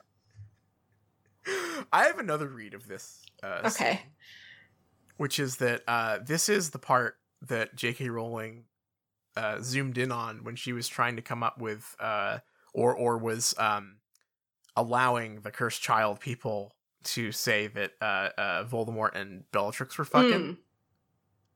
Because there's the bit here where Harry says, or Ron says, I thought we were looking for places you know who's been, places he's done something important. Was he ever inside the Lestrange's vault? Yeah, he did something pretty important inside the Lestrange vault. He was doing it. He's been there, all right. What a mess. What a fucking mess. So now it's time to talk to Ollivander. Wand lore alert. Wand lore time. Credit where credit is due. I like the callback to the terrible but great. Yeah. Thing. Yeah. Because I think that sort of passes without comment in the first book. And Harry here being like, oh yeah, I remember this guy being kind of weird about Voldemort last time I spoke to him. I will say that is like the one moment in this chapter where I was like, huh, that's actually kind of cute. I like that. Everything else here is hilarious. So wands operate on like Klingon rules. Yeah. But nobody knows it, but also it's common knowledge, but also they won't tell the goblins that. But also it's just true. This doesn't work. This does not work for me. No. Explain the wand rules that we are given here. If you best someone, whatever that means, in an arena, I suppose, and get that, you earn their wand if you take it, and the wand will recognize you as its new owner. Right? Yeah. Yep. So this is new lore. Yeah. It means that Harry has the most OP spell in the world at his disposal all the time, which is Expelliarmus, because he fucking uses that on every. Can you imagine how many wands does Harry own at this point? Like if you. Not counting, not all the ones he's picked up, but just like if we look at all the times he's Expelliarmused someone and knocked their wand out of their hand, like he's got a claim on at least 100 wands, I would say. Right? Yeah.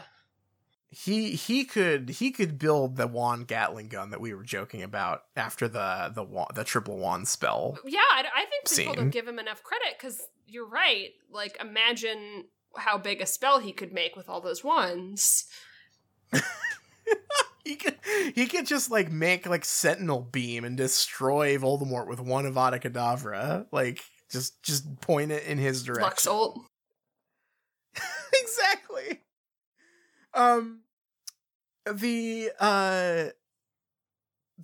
So like that's silly. The idea that this is a common thing for all wands and not just the Elder Wand also makes the Elder Wand seem less interesting. Like, the Elder Wand operating on Klingon rules kind of makes it seem like, oh, this is like an archaic artifact. Yeah, and it's right? like maybe like sort of alive and has like a rudimentary intelligence or something. Yeah, it's here's a really long shot comparison. Okay.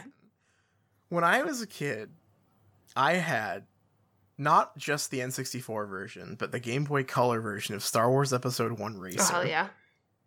And in the Game Boy version of Star Wars Episode 1 Racer, you unlock Sebulba by beating all of the, like, hard mode challenges or whatever. Sure. But if you ever lose a race with Sebulba, he appears on screen and tells you, damn, you suck. I'm leaving. Oh, no. And you have to like re-unlock him. You can't lose if you have Sebulba. So this is the second time I've asked you this today. Can you run and turn the game off and like Yoshi's story?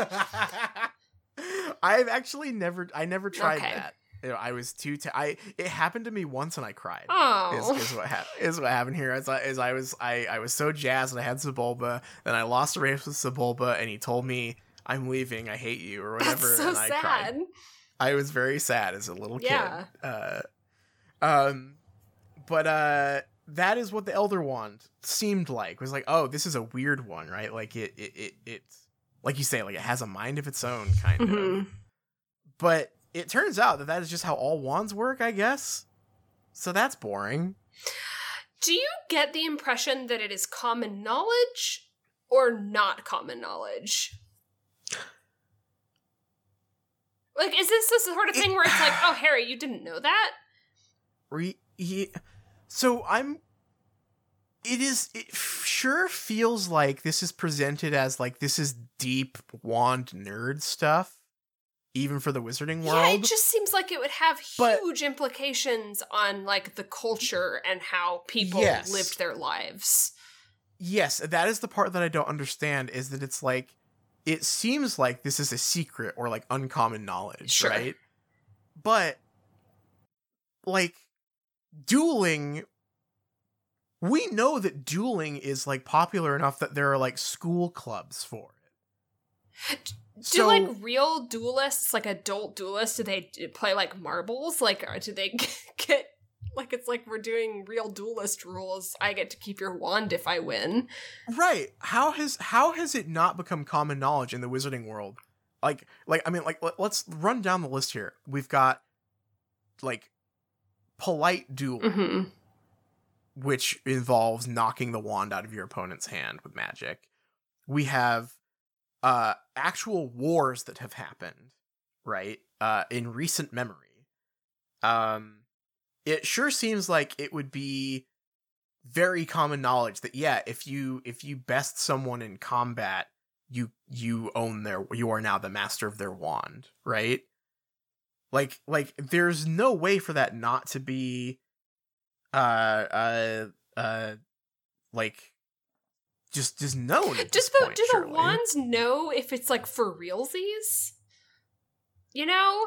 Like, say that you're just, like, meeting up with a buddy and you're gonna do a friendly duel, and you're gonna cast some chilly legs jinxes, you're gonna cast some cheering charms, just, like, having a laugh. You might crack open a cold one.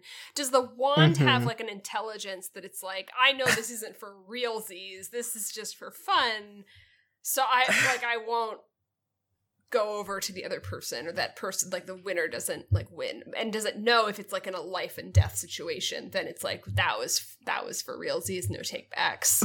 The way Ollivander describes it honestly sounds like Pokemon. These connections are complex, an initial attraction, and then a mutual quest for experience. The wand learning from the wizard learning from the wand. That's kind of an interesting point, because he does talk about, like it's Pokemon, but this book has spent most of its runtime now trying to explain how unique and special someone's bond with their wand is, and then we finally get the real shit from Ollivander, and he's like super casual about it. Like, it's like, oh yeah, you won that wand, so that's yours now. But yeah, you can win other ones, or, like, you can only have 6 in your party, but but it's cool. I mean, like, the thing is that it is both very, like, underwhelmingly like nailed down, but also the book leaves the door open a little bit for it to be wrong, or, like, more complex, because, like, he gives Harry all of this very specific, like, rule stuff, and then he's like, but it's really complex and weird and subtle, so I don't know, maybe not, who knows. Like, it's very, it really kind of, like, walks back after outlining some very specific stuff. Yeah. Can we talk about Harry mastering Draco's wand? Nice.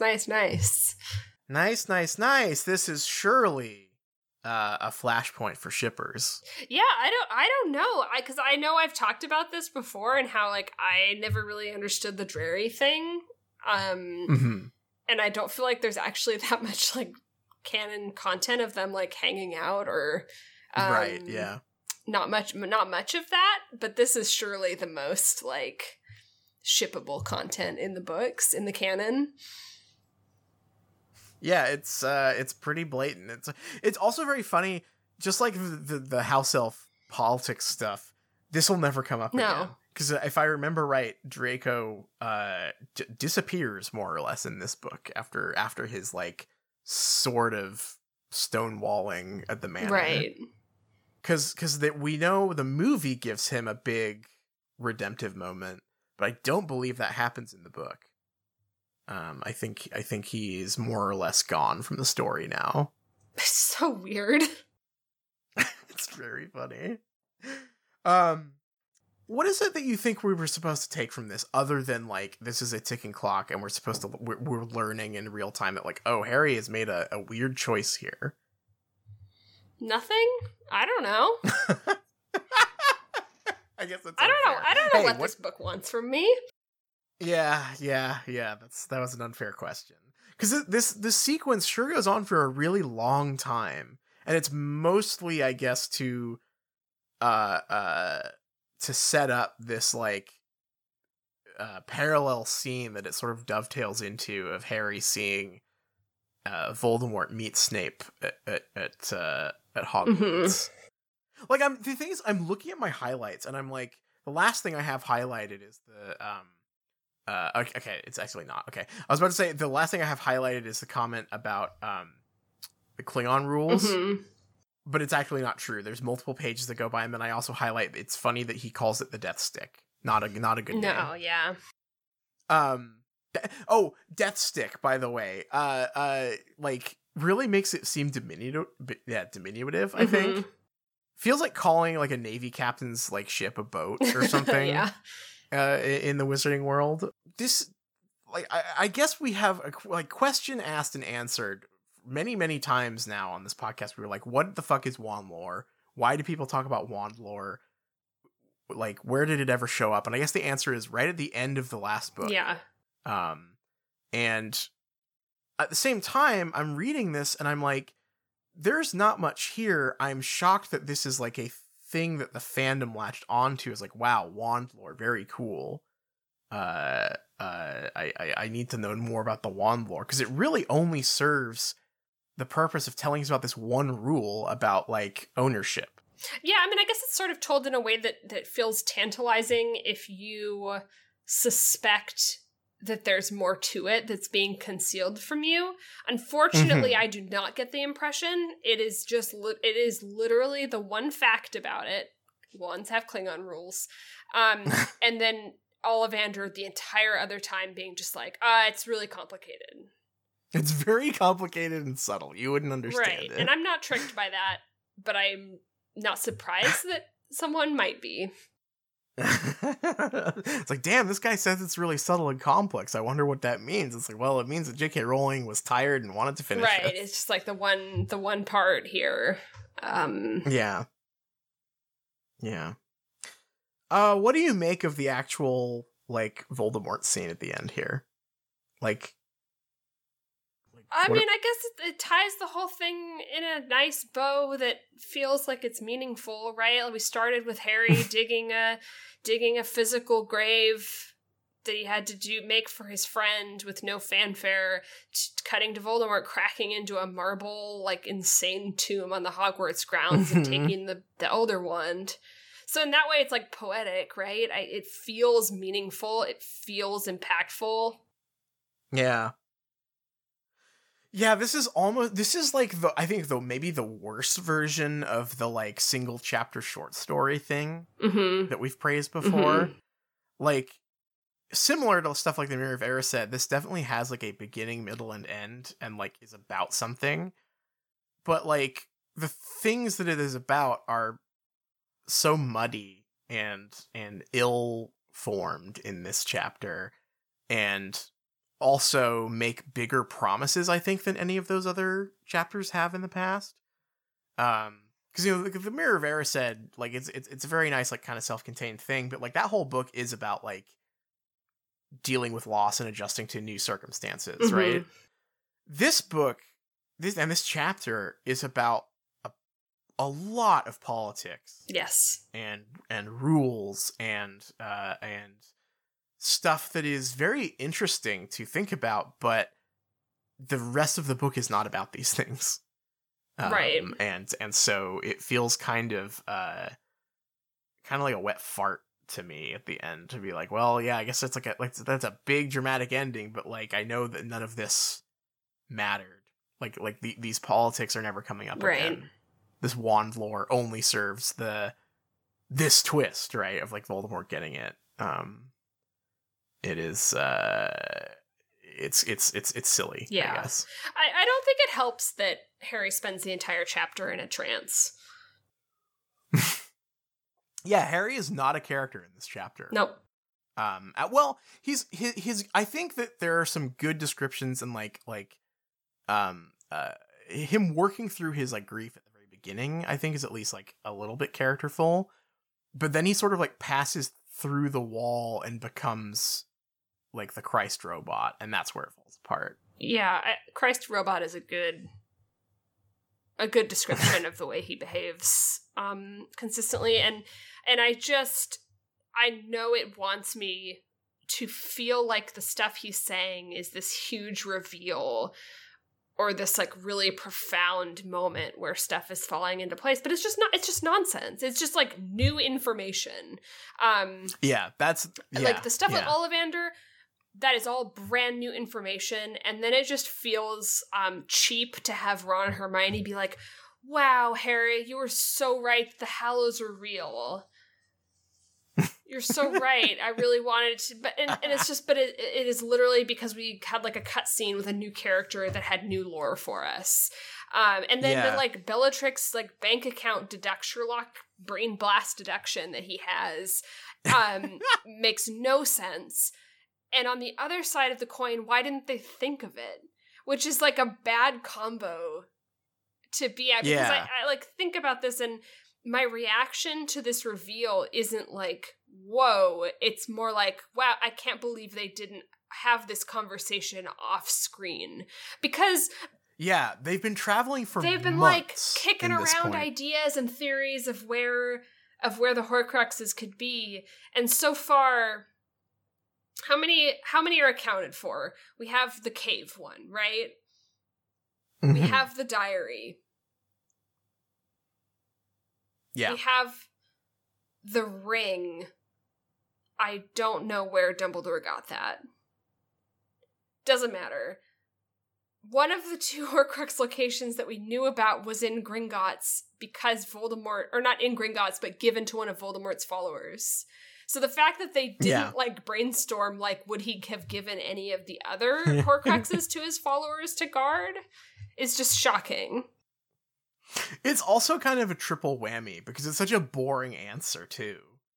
Like where we're looking all over the world for these mysterious items of import that must have some sort of characterful reason to be hidden where they are, and we're gonna learn some more about Voldemort. And actually, the answers, a couple of them are in the bank. Yeah, he gave one of them to somebody to put in the bank for him.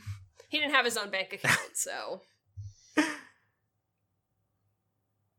Yeah, just really anticlimactic. Does that imply that they've had a conversation before where they're like, hey, could Voldemort have hidden it in the bank? And someone was like, no, he wouldn't have an account.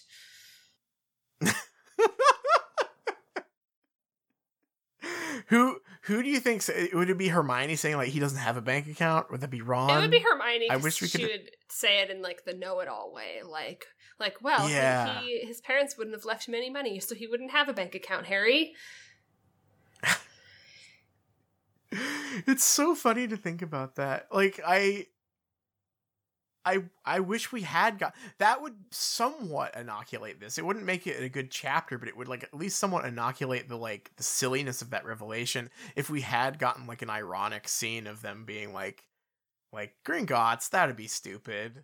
Like that no way it's in Gringotts. Who's walking into Gringotts with a Horcrux? That would be funny. But we don't even get that. We just get like Harry piecing it entirely together in one chapter, right? I guess. What a fucking mess. Is there anything else you want to talk about in this chapter? I feel like we've talked about a lot, but also like I'm thinking about it and just like this chapter felt infinite. This chapter felt like it went on forever, and there's just like infinite stuff that we haven't talked about, but I can't remember, honestly. It's a hard one to talk about, I think. Yeah. Because it is like 3 stories, really. It's like three chapters worth of stuff. I'm just scrolling through it, but it's too many, like, facts, you know? It is. I think that it is, as we've said, it is the most, like, video game ass chapter. This is Harry just going and exhausting all of his dialogue trees with a bunch of characters, which is fine in a video game. This kind of writing works in an RPG. Does not work in a book. Yeah. Yeah, his big choice, his big decision is so funny.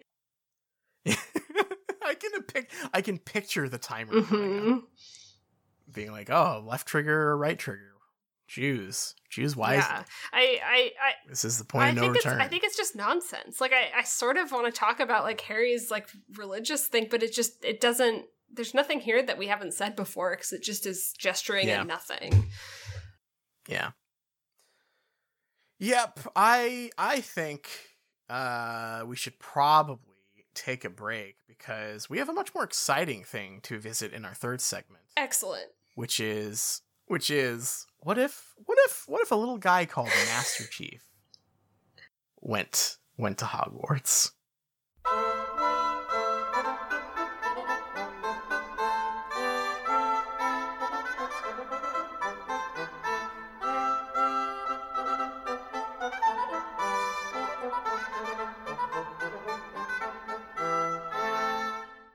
Hello, everyone, and welcome back. We got nothing going on. There's nothing happening in the news, as we established earlier in the episode, and, we watched the movie last week, so we're kind of done there. So I think what might be a good balm for everyone, a soothing application for everyone in these, I mean, I was about to say these trying times, but, like, nothing's happening, so right. What am I talking about? But what better activity to round out this episode with than returning to Master Chief's Adventures at Hogwarts? Excellent. For those of you who are just joining us, last week, after we finished watching the movie and discussing it, we took a little jaunt into fanfiction world to see, hey, are there any Halo and Harry Potter crossover fics? It turns out there are. We found one that had 7 chapters of build-up to Master Chief finally getting to the Harry Potter world, where he immediately pulled a gun on a centaur. So the centaur would tell him where the castle was. He got to the castle, and then Snape tried to take his assault rifle, and did. Well, yeah, he did. Snape succeeded in taking his assault rifle. And then Master Chief tackled Snape and pulled I'm presuming the Halo 1 pistol, the big cool Halo 1 pistol out, and threatened Snape with it. And then Dumbledore said, "Now, boys, settle down, no fighting." Right. And Master Chief went with Dumbledore to his office, and that's where we are now. An intriguing question. I think that only wizards can see Hogwarts. I think that's the lore. I think that if muggles happen upon it, they just see some old ruins. Yeah. So. Yeah. Would you like to popcorn read this? Sure. Yeah, let me send you the link to chapter 8. So why don't you start and we'll just kind of go back and forth here. Oops, I lost my window. Hold on. Mm-hmm. Chapter 8. Chief, can't you go anywhere without causing trouble? Cortana groaned as Master Chief followed the old man up a flight of stairs. How long am I going to read for? That's a good... I did not... When I sent you this to Popcorn Read, I did not realize that they had double spaced the entire thing. They did. Yeah, you know what? This is your time to shine. Sure. You're the reader today. What does Master Chief sound like? What's his voice? Master Chief. Shall I read Master Chief's parts in the Master Chief voice? Is that the Master Chief voice? Yeah, I can't really do it. Kind of talks down here. I thought I'd shoot our way out. Make something. Yeah. That's kind of the Master Chief voice. Well, do you have a better idea? Master Chief answered back. What kind of voice does Cortana have? Is it like a sexy voice? She's kind of got like she's very irreverent, you know. But yes, very, very sultry. Well, I guess you make a point. Sheesh. Where is this guy taking us? Cortana sighed as they reached the top of the stairs. Where are you taking us exactly? Master Chief asked the old man. Dumbledore simply chuckled as he stopped in front of a gargoyle. Lemon drop? Dumbledore said, causing the gargoyle to rotate upwards. I'm only going to do Halo voices. I'm not going to do voices for the other characters. That's what we're here for. That may not be as advanced as our time, but still, you gotta admit, that is impressive. Cortana laughed as the old man walked up the stairs, followed by Master Chief. Master Chief looked surprised as he walked into the office and looked around. Your turn. What an amazing room, Cortana breathed. Master Chief silently agreed as he looked around. The room was filled with spinning instruments and many books completely different from anything that he had ever seen before. Human, Covenant, and even Forerunner. What species is that? Cortana asked, causing Master Chief to look towards the desk, surprised at the creature sitting on the perch. It looked like a bird, but it had red feathers. There are birds with red feathers, Master Chief. A bird with red feathers, holy fuck. It looked like a bird. It looked like a damn bird. Impressive, isn't he? Master Chief turned to... Oh, that was Dumbledore, sorry. What is it? Master Chief asked. It's a phoenix. Fascinating creatures, phoenixes. They can carry immensely heavy loads. That's right. They sure can. Their tears have healing powers, Dumbledore smiled. Such an odd creature, Cortana frowned. Now, might I inquire who you are? Dumbledore asked. I am Spartan 117, rank of Master Chief in the United Nations Space Command, and my companion can introduce herself.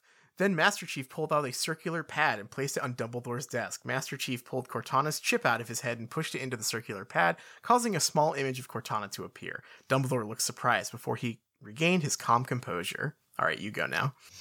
I'm sorry for my friend's idiotic behavior. I'm Artificial Intelligence Construct serial number CTN 0529, but I prefer the name my creator gave me, Cortana. Cortana smirked. I see. I can honestly say that you and your friend are unlike anything I've ever seen, muggle or wizard, Dumbledore said. I assure you, Master Chief isn't just some muggle. I've learned a lot about your world in the time that I've been here. Technically, we shouldn't even be here. Dumbledore frowned at Cortana's statement. And why is that? Dumbledore asked.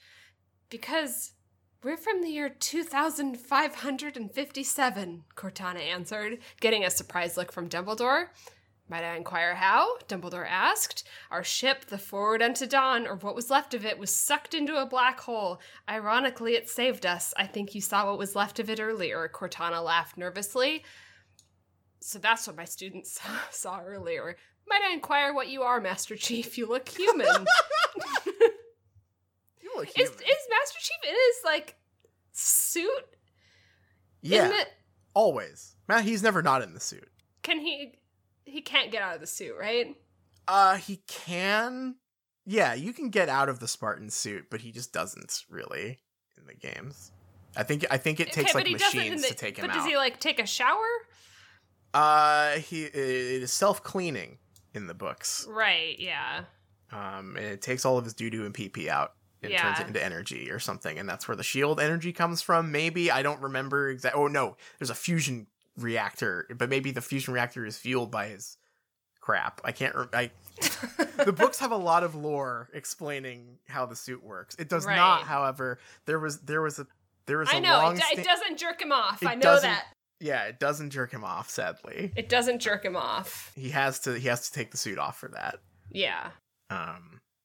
But yeah, no, he's always in that damn suit.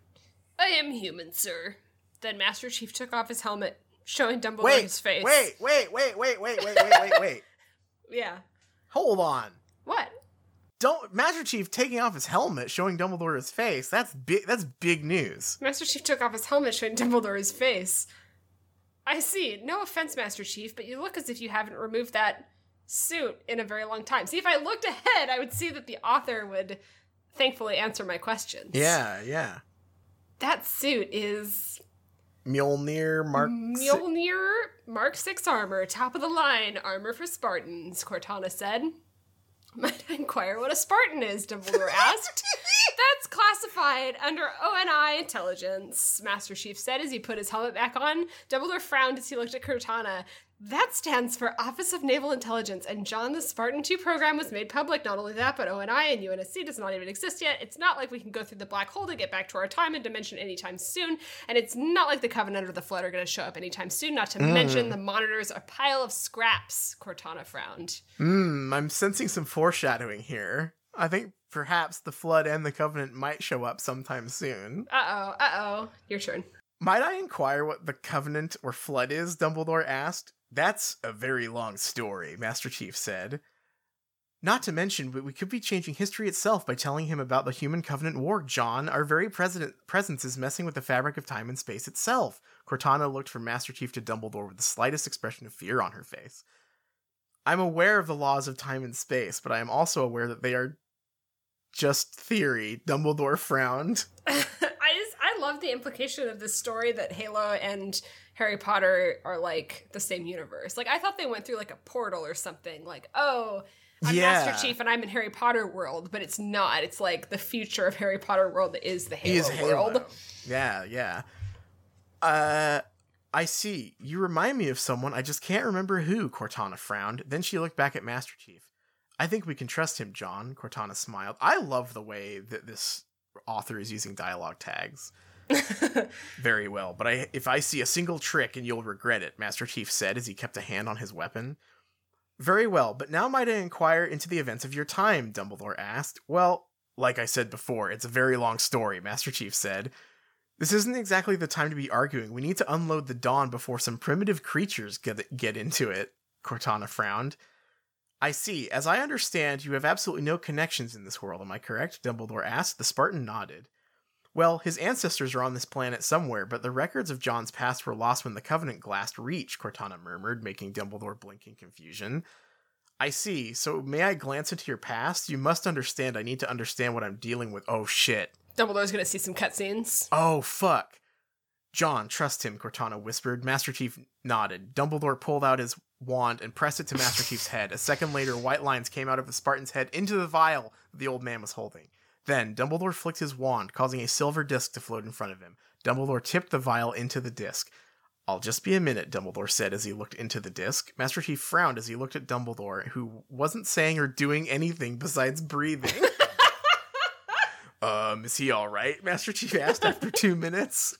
Wait, he's seeing the entire runtime of all the games. He's watching a Let's Play. Oh my god. Alright, you go. Scanning.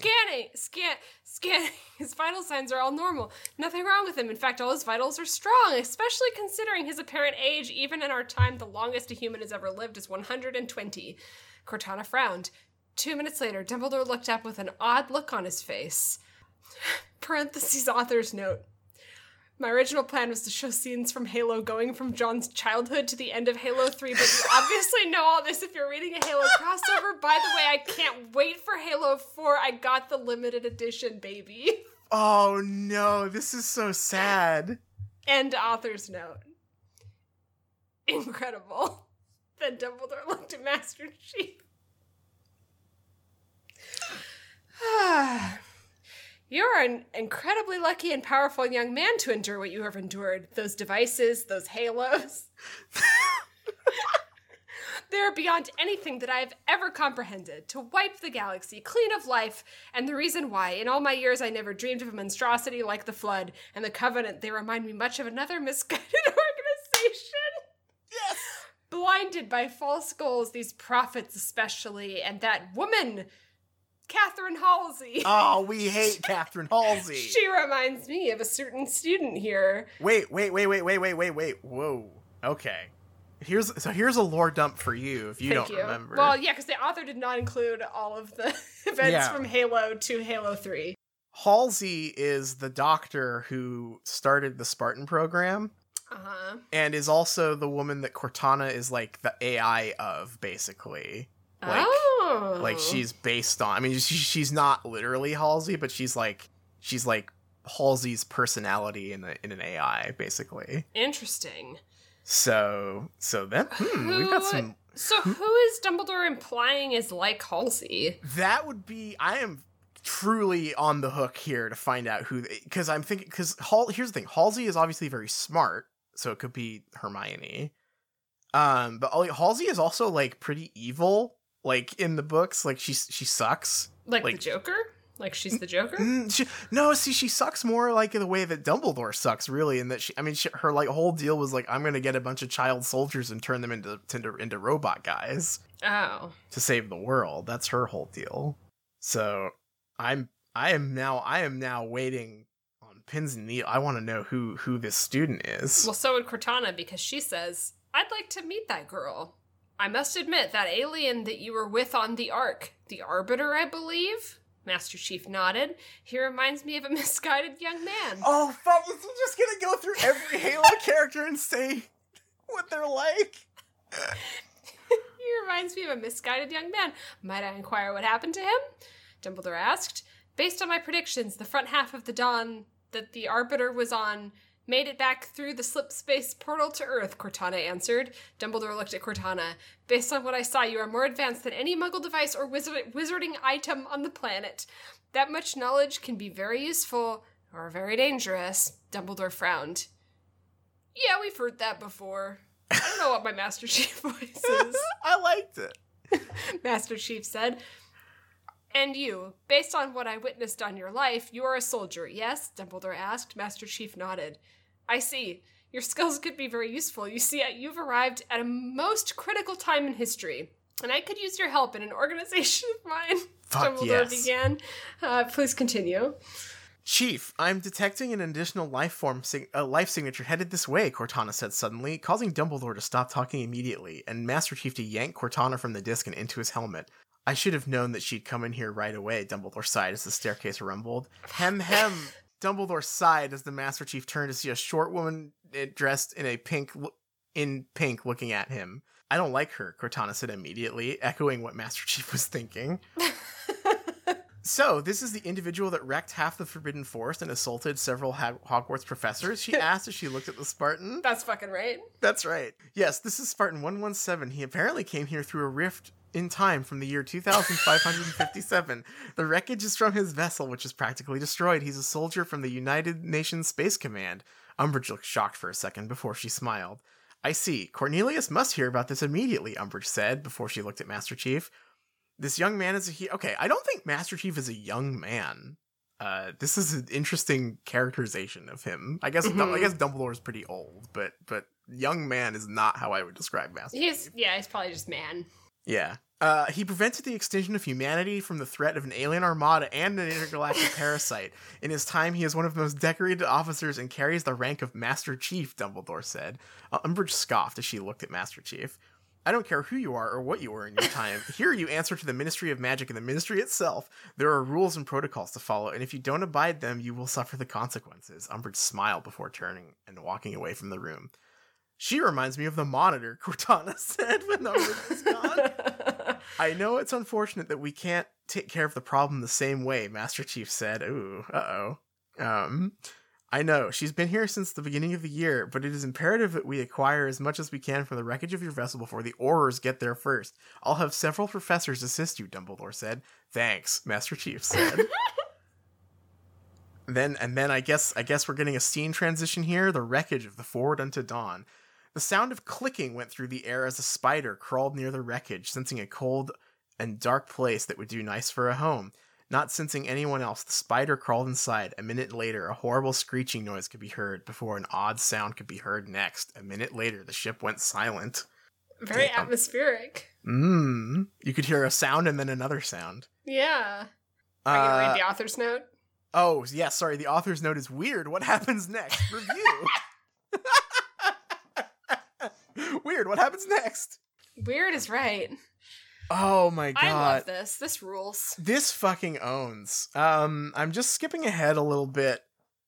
So the next chapter, the author's note says, "Hey, it's me. Sorry it's been so long. I've been really busy with Halo 4 and Call of Duty Black Ops 2. Oh. Since I beat the entire Halo 4 campaign, I thought I'd try to incorporate some of it into my novel. plus a guest star from the classic Halo games. Review. I do not give a single fuck or shit about Serena or Anders from Halo 4. Let's start at the time to get back to our favorite Spartan part here. Now then, it's time to get back to our favorite Spartan. Cortana? Master Chief asked as he looked around. He found himself standing in a completely white infinity. I'm afraid that your artificial intelligence unit is currently unavailable, Reclaimer, a very familiar voice said behind Master Chief, causing him to see... ... You, he said with rage as he looked at no other than 343 Guilty Spark floating in front of him. He immediately whipped his hand to his back to pull out his assault rifle, but found empty air. He looked down to see no gun. He slowly looked up to see the floating orb in front of him. How are you alive? I saw you die on Halo, Master Chief said. That I did, Reclaimer. This is merely your consciousness creating images while you were in a state of resting, Guilty Spark said. He's in the Dumbledore dream. You're basically saying that this is a dream, Master Chief said. In a manner of speaking, yes, Guilty Spark said. Why are you here, Master Chief asked the monitor. Simply to give you information that you would find useful. Surely you don't think it's finished. There's a lot more to be done, the monitor said. You're the last person that I would ever take advice from. You betrayed me and Cortana twice. You killed Sergeant Johnson and then tried to kill me and the Arbiter. I will never listen to you again, Master Chief snarled. There's much you fail to understand, Reclaimer. There is still the Flood to deal with. You have much use left, and there is much to do, Spark laughed. The Flood is dead. They died when Halo fired, with the Gravemind with it, Master Chief said. Do you truly believe that? And there is still your covenant. The meddler may have been destroyed, but that will not stop them. Oh, how I wish she was here. What I wouldn't give for even a small amount of her wisdom. A few Prometheans would surely have ended all this chaos. Then again, that would mean that he would be here too. Then Spark turned towards Master Chief. Oh no, the author played Halo 4 and is now putting Halo 4 stuff in this, and that's gonna send this going all wrong. I also feel like there might be a problem in that playing Halo 4 made them lose interest in Harry Potter, and this has become mostly a Halo story. Yeah, let me skip. I need Master Chief interacting with some professors. Does the name Voldemort mean anything to you? Master Chief asked. Dumbledore stopped and looked back at Master Chief. Might I ask where you heard that name? Dumbledore asked curiously. Just out of the blue, Master Chief said. I'll let you know about him in our meeting. I need you to keep reading this segment because there is a transition here that is killing me.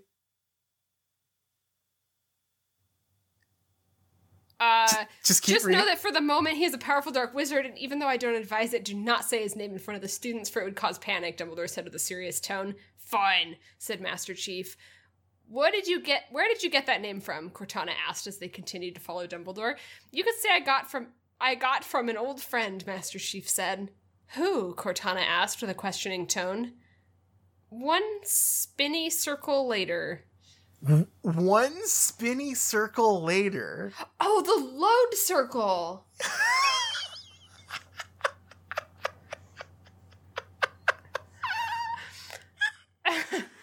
They put a loading screen in the fanfic. I love it. Novels should have loading screens. This is like Wattpad levels of like being on the next level. Yeah, it is. Oh my god. It's that guy who kicked Snape's ass, Ron whispered with a grin. I like this guy, Fred whispered with a grin.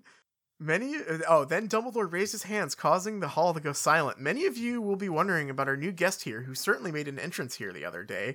He prefers to be referred to as the Master Chief and will be staying with us for now. Also, while I'm on the topic, I need all prefects as well as the head boy and head girl to accompany our guest and your heads of houses into the Forbidden Forest for an expedition, Dumbledore said, creating mutters among the students. What the bloody hell does he want us for? Ron whispered to Hermione, who frowned. Look at Umbridge, Hermione hissed. Indeed, the High Inquisitor was glaring at Dumbledore. But all that later. For now, let's eat, Dumbledore waved his wand, causing food to appear on everyone's plates. Now that's food. None of that UNSC ration. Oh, that's Cortana. Cortana laughed, making Master Chief blink in surprise. Cortana? Master Chief asked in confusion. Well, what are you waiting for? The food isn't going to eat itself, and that means taking off your helmet, Cortana said, with a sign Master Chief reached up and started to remove his helmet. Whispering erupted throughout the hall. Harry, look, Hermione whispered as she elbowed him, and he turned to see Master Chief take off his helmet and place it next to him on the table. He's a human, Hermione gasped. I love this image of him sitting at the head table, like, in his suit. In the Halo suit. This is powerful. Harry blinked, and the man sitting next to Dumbledore. This description is from novels such as Halo the Flood and games such as Halo 4. He had short blonde hair, very pale white skin that looked as if he hadn't seen the sun in months, and blue eyes. That scared Harry. Hadn't seen the sun because of the suit. That's right. He's in the suit all the time. It doesn't tan him or jerk him off. Mm-hmm. Bloody hell. I was expecting a robot, George whispered. Master Chief finished his meal and then put his helmet back on. Keep an eye on that Harry Potter kid, John. There's something about him that I'm suspicious about, Cortana said. Noted, Master Chief said. Wow, that was intense. If you played Halo 4, you know what Spark was talking about. Oh, no, that's the end! No, we're never going to see them go to the Forbidden Forest. Oh, okay, no, we do get the Forbidden Forest. Thank fuck. Okay, this is the end of the fic right here. This is the last chapter that exists, starting at Earth, Forbidden Forest, December 1995. This is silly. Why are we following him? Ron frowned as they walked behind Master Chief, who had a tight grip on his gun and was looking out in front of him. You ask him. Hermione glared at Ron, causing him to whimper. It's extreme. Geez, look at this trail. What made this? One of the Ravenclaw prefects frowned. Malfoy snorted. It's quite a group we've got together, following Master Chief through the Forbidden Forest. Yeah, co-op level. We're about 10 feet away, Cortana said to Master Chief. He simply gave a small nod. Enough arguing. We're here, Master Chief said as the dawn came into view, getting several surprised looks. Bloody hell, said Ron, with surprise at the ruined vessel. Our mission is simple. Unload the dawn and move the inventory to the castle. Do not meddle with the weapons, Master Chief said as he walked into the ruined hatch. Forgot the K and walked. To the ruined hatch. Seeing it incapable of opening, he plunged his fist through the metal and pulled the door out, throwing it on the ground. Bloody hell, is that what we're all like in 500 years? Ron whispered to Hermione. You two with me, Master Chief pointed at Ron and Hermione. He issued the rest directions and led the two into the ship. He pulled Cortana out and put her into a port, causing her to appear on a screen. The lights dimmed on. Amazing, Hermione said with wide eyes. Whoa, Ron frowned. Thank you, Hermione. You seem to be quite brilliant, Cortana smiled. You're hot, Ron said, causing Hermione to slap him upside the head. Cortana chuckled. I have a lot of questions. When did humans go into space? Is there life out there? Hermione babbled. Life is out there. That's the problem, Master Chief said as he looked into a door. Then he walked inside. He looked into a door, then he walked inside. Holy shit. Good one, John! I'm glad they're hyping each other up. Oh, this is so good. Good one, John. Cortana chuckled as Master Chief came out with an armful of Covenant weapons, including the plasma pistol, needler, plasma rifle, and fuel rod gun. That's right. Whoa, Ron said with wide eyes. Those are weapons used by the Covenant, designed from Forerunner technology, Cortana said. Covenant? Forerunner? Hermione frowned. Forerunner were a civilization of beings who lived over 100,000 years ago. They were wiped out when the Hallows fired to destroy the Flood, Cortana said. Flood? Hermione asked. Later. Get something to put this in, Master Chief asked. Later. Got something to put this in, Master Chief asked. Hermione nodded and she pulled out a small bag, which Master Chief dropped everything into without any question. He gestured down the hallway and walked. Are all humans like you in the future? Hermione asked. You remind me of my creator. I think Dr. Halsey would like her, don't you think so? Cortana asked Master Chief. He didn't respond. He's not really talkative, is he? Hermione asked Cortana. She chuckled. He's always been like this since I knew him. Trust me, if you had been half through what we'd been through, you'd be like him. Cortana frowned. Then she smiled. Imagine what Johnson would say if he was here, Cortana chuckled. Johnson. Oh, Johnson. If only Johnson were here. If only Johnson were here. Then her image changed into a recording of Johnson. Get to it, Marines. The Corps ain't paying us by the hour, he barked. Then the image turned back into Cortana. He was a good man, a good Marine, Master Chief said as he came out of the armory with a pile of UNSC weapons. Is that a gun? Hermione squeaked. Yes, don't touch it, Master Chief said as he dropped the pile of weapons in the bag. The door opened in front of them to reveal the hangar, where McGonagall and Snape and a few other students were looking at the UNSC vehicles, trying to figure out how to get them loose. Amazing! That looks similar to a Muggle tank, Hermione said with surprise. It is a tank, Cortana's voice rang over the intercom. And those are pelicans and a hornet flying vehicles. Hang on, Cortana answered. Then the rusted hooks lowered into the devices on the ground. Master Chief pulled Cortana from the wall and then walked into one of the pelicans. Cortana, can you program these pelicans to fly at Hogwarts? Master Chief asked. Of course, John. Simple programming. I take it that's our ride back? Cortana said as the pelicans attached the other vehicles to their bellies. All of these items appear to be weapons, Snape observed as Master Chief walked next to him. Your point? The Spartan asked. Cortana interrupted him. John, the distress signal is still going strong, but I can't tell if anyone's responded, Cortana said. Later, Cortana, Master Chief said, as she appeared in hollow form, causing several male students to stare at her. Pansy slapped Draco, causing him to blink out of his daze.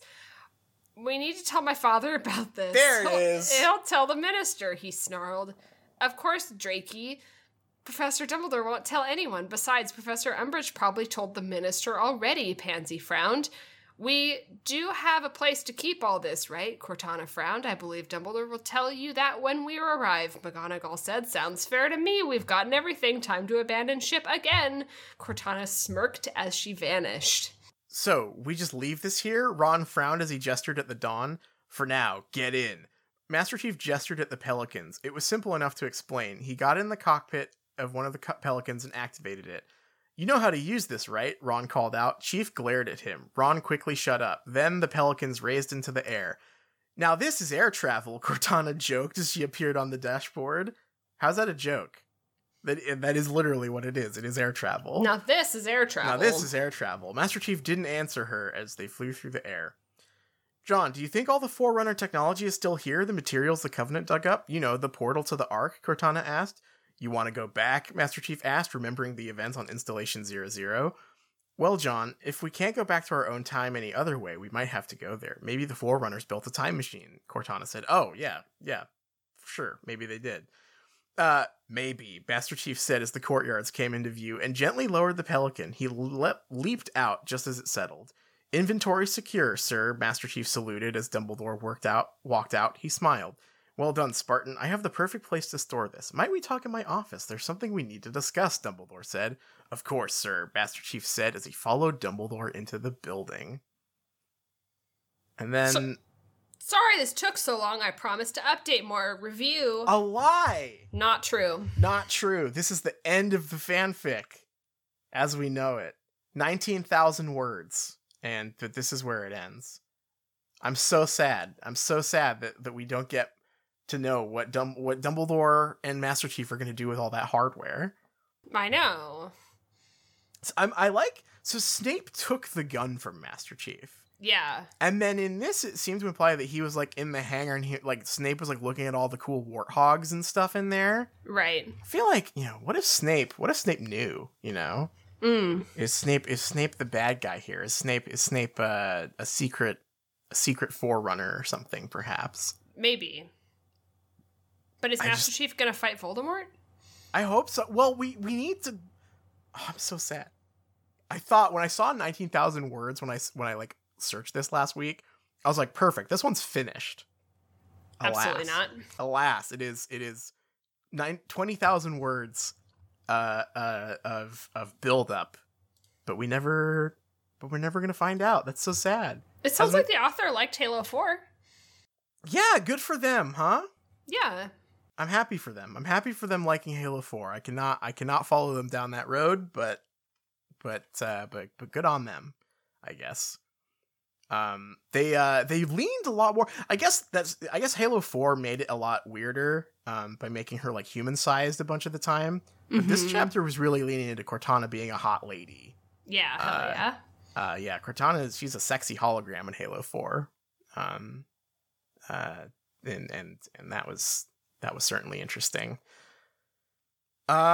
Well, damn, with that done, like I feel bad, but I feel like we can't just leave the episode on that cliffhanger. Should we do like a Halloween costume or something?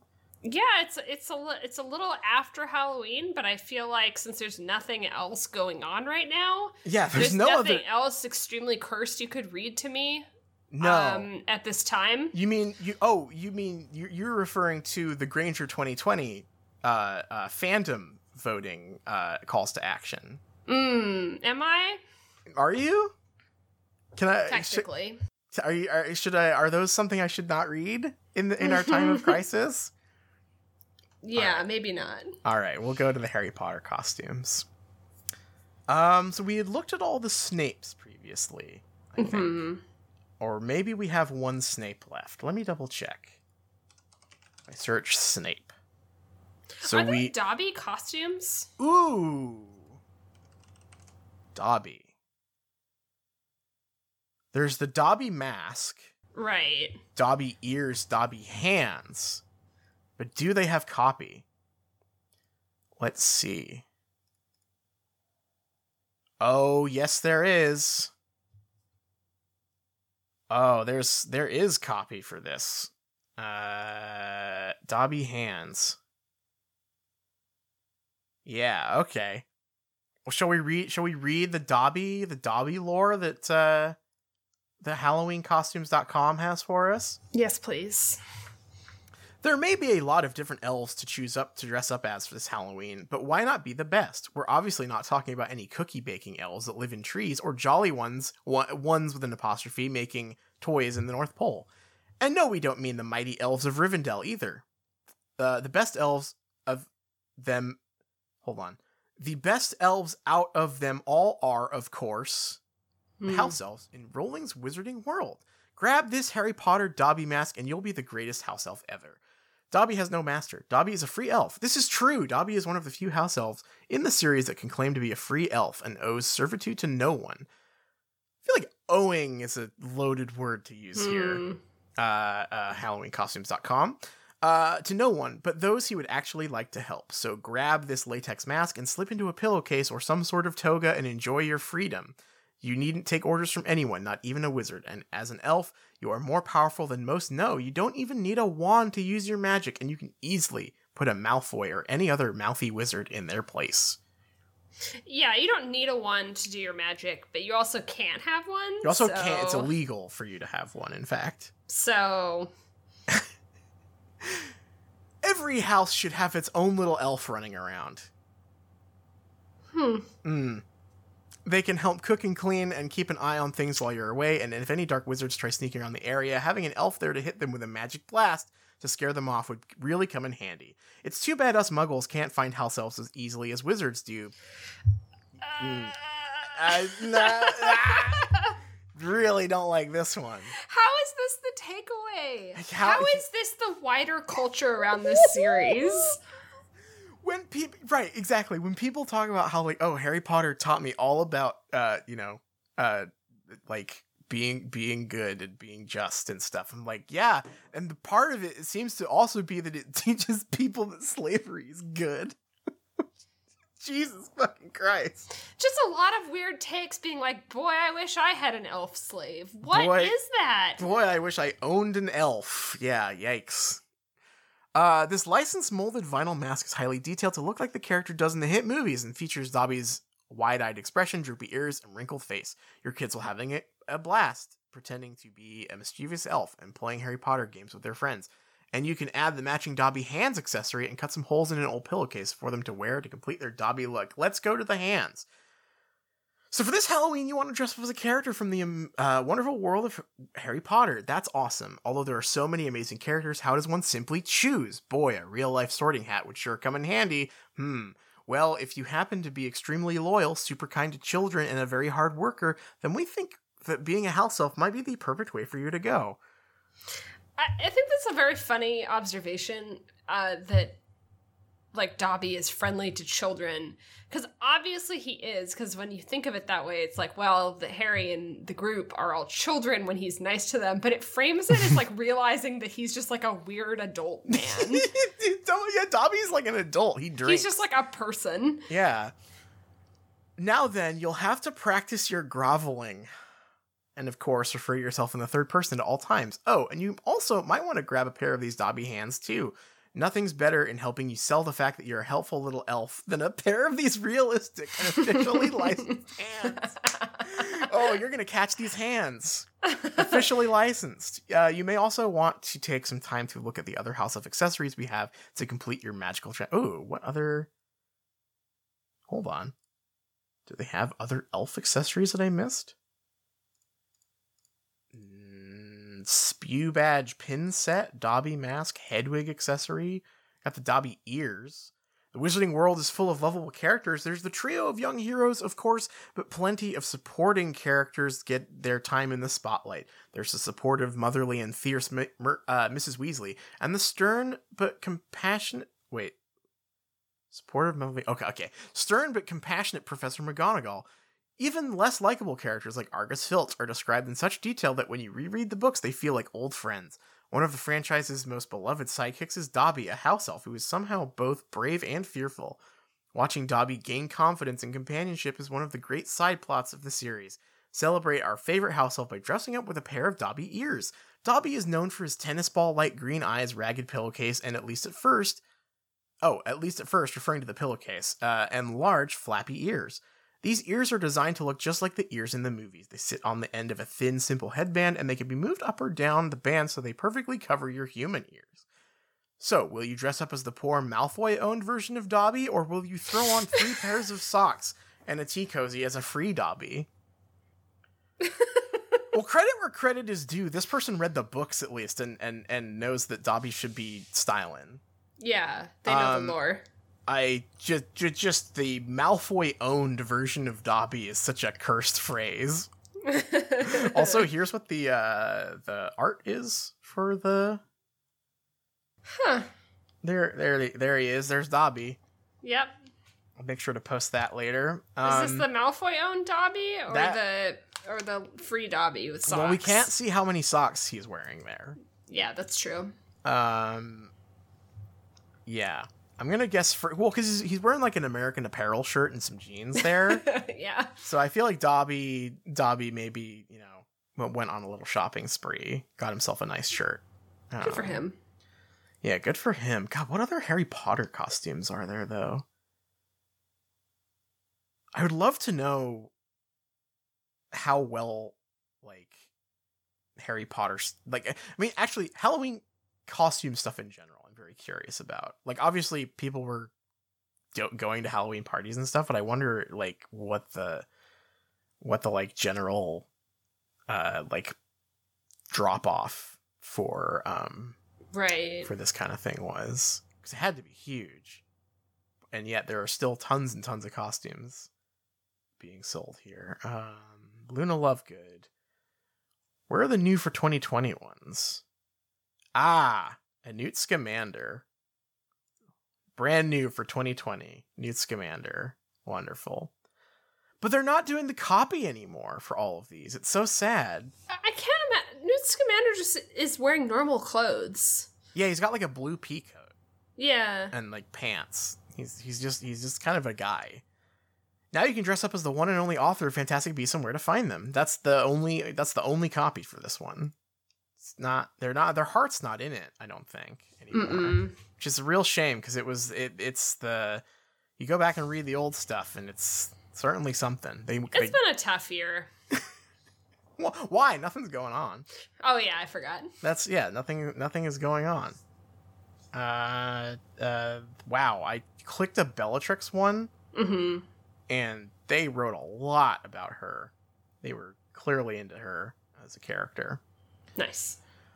All right. Well, I'm sorry to leave everyone on such a cliffhanger with that incredible Halo story, but I think it's probably time for us to head to the close. What do you say? Yeah. Our theme song is Haunt McGonagall by Cheshire Moon. Huge thanks to them, as always, for letting us use that as their theme song. You can catch them on Bandcamp, and you can check us out at patreon.com/streetcast. We have lots and lots of fun content there for you. We got movies, we got books, we got just random talking about bullshit.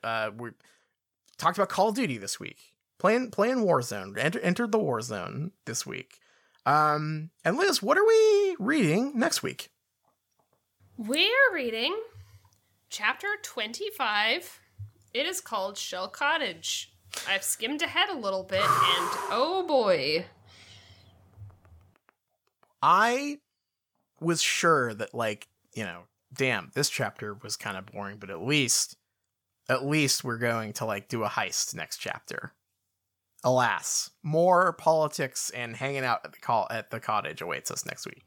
Well, you can't have a heist without planning your heist first. That's true. We've got to plan a whole second heist this chapter. But even if that sounds incredibly exciting to you, please read another book. Please read another book. But there's a lady there, makes ocean roar seem tame. Better know what you're after if you catch her eye.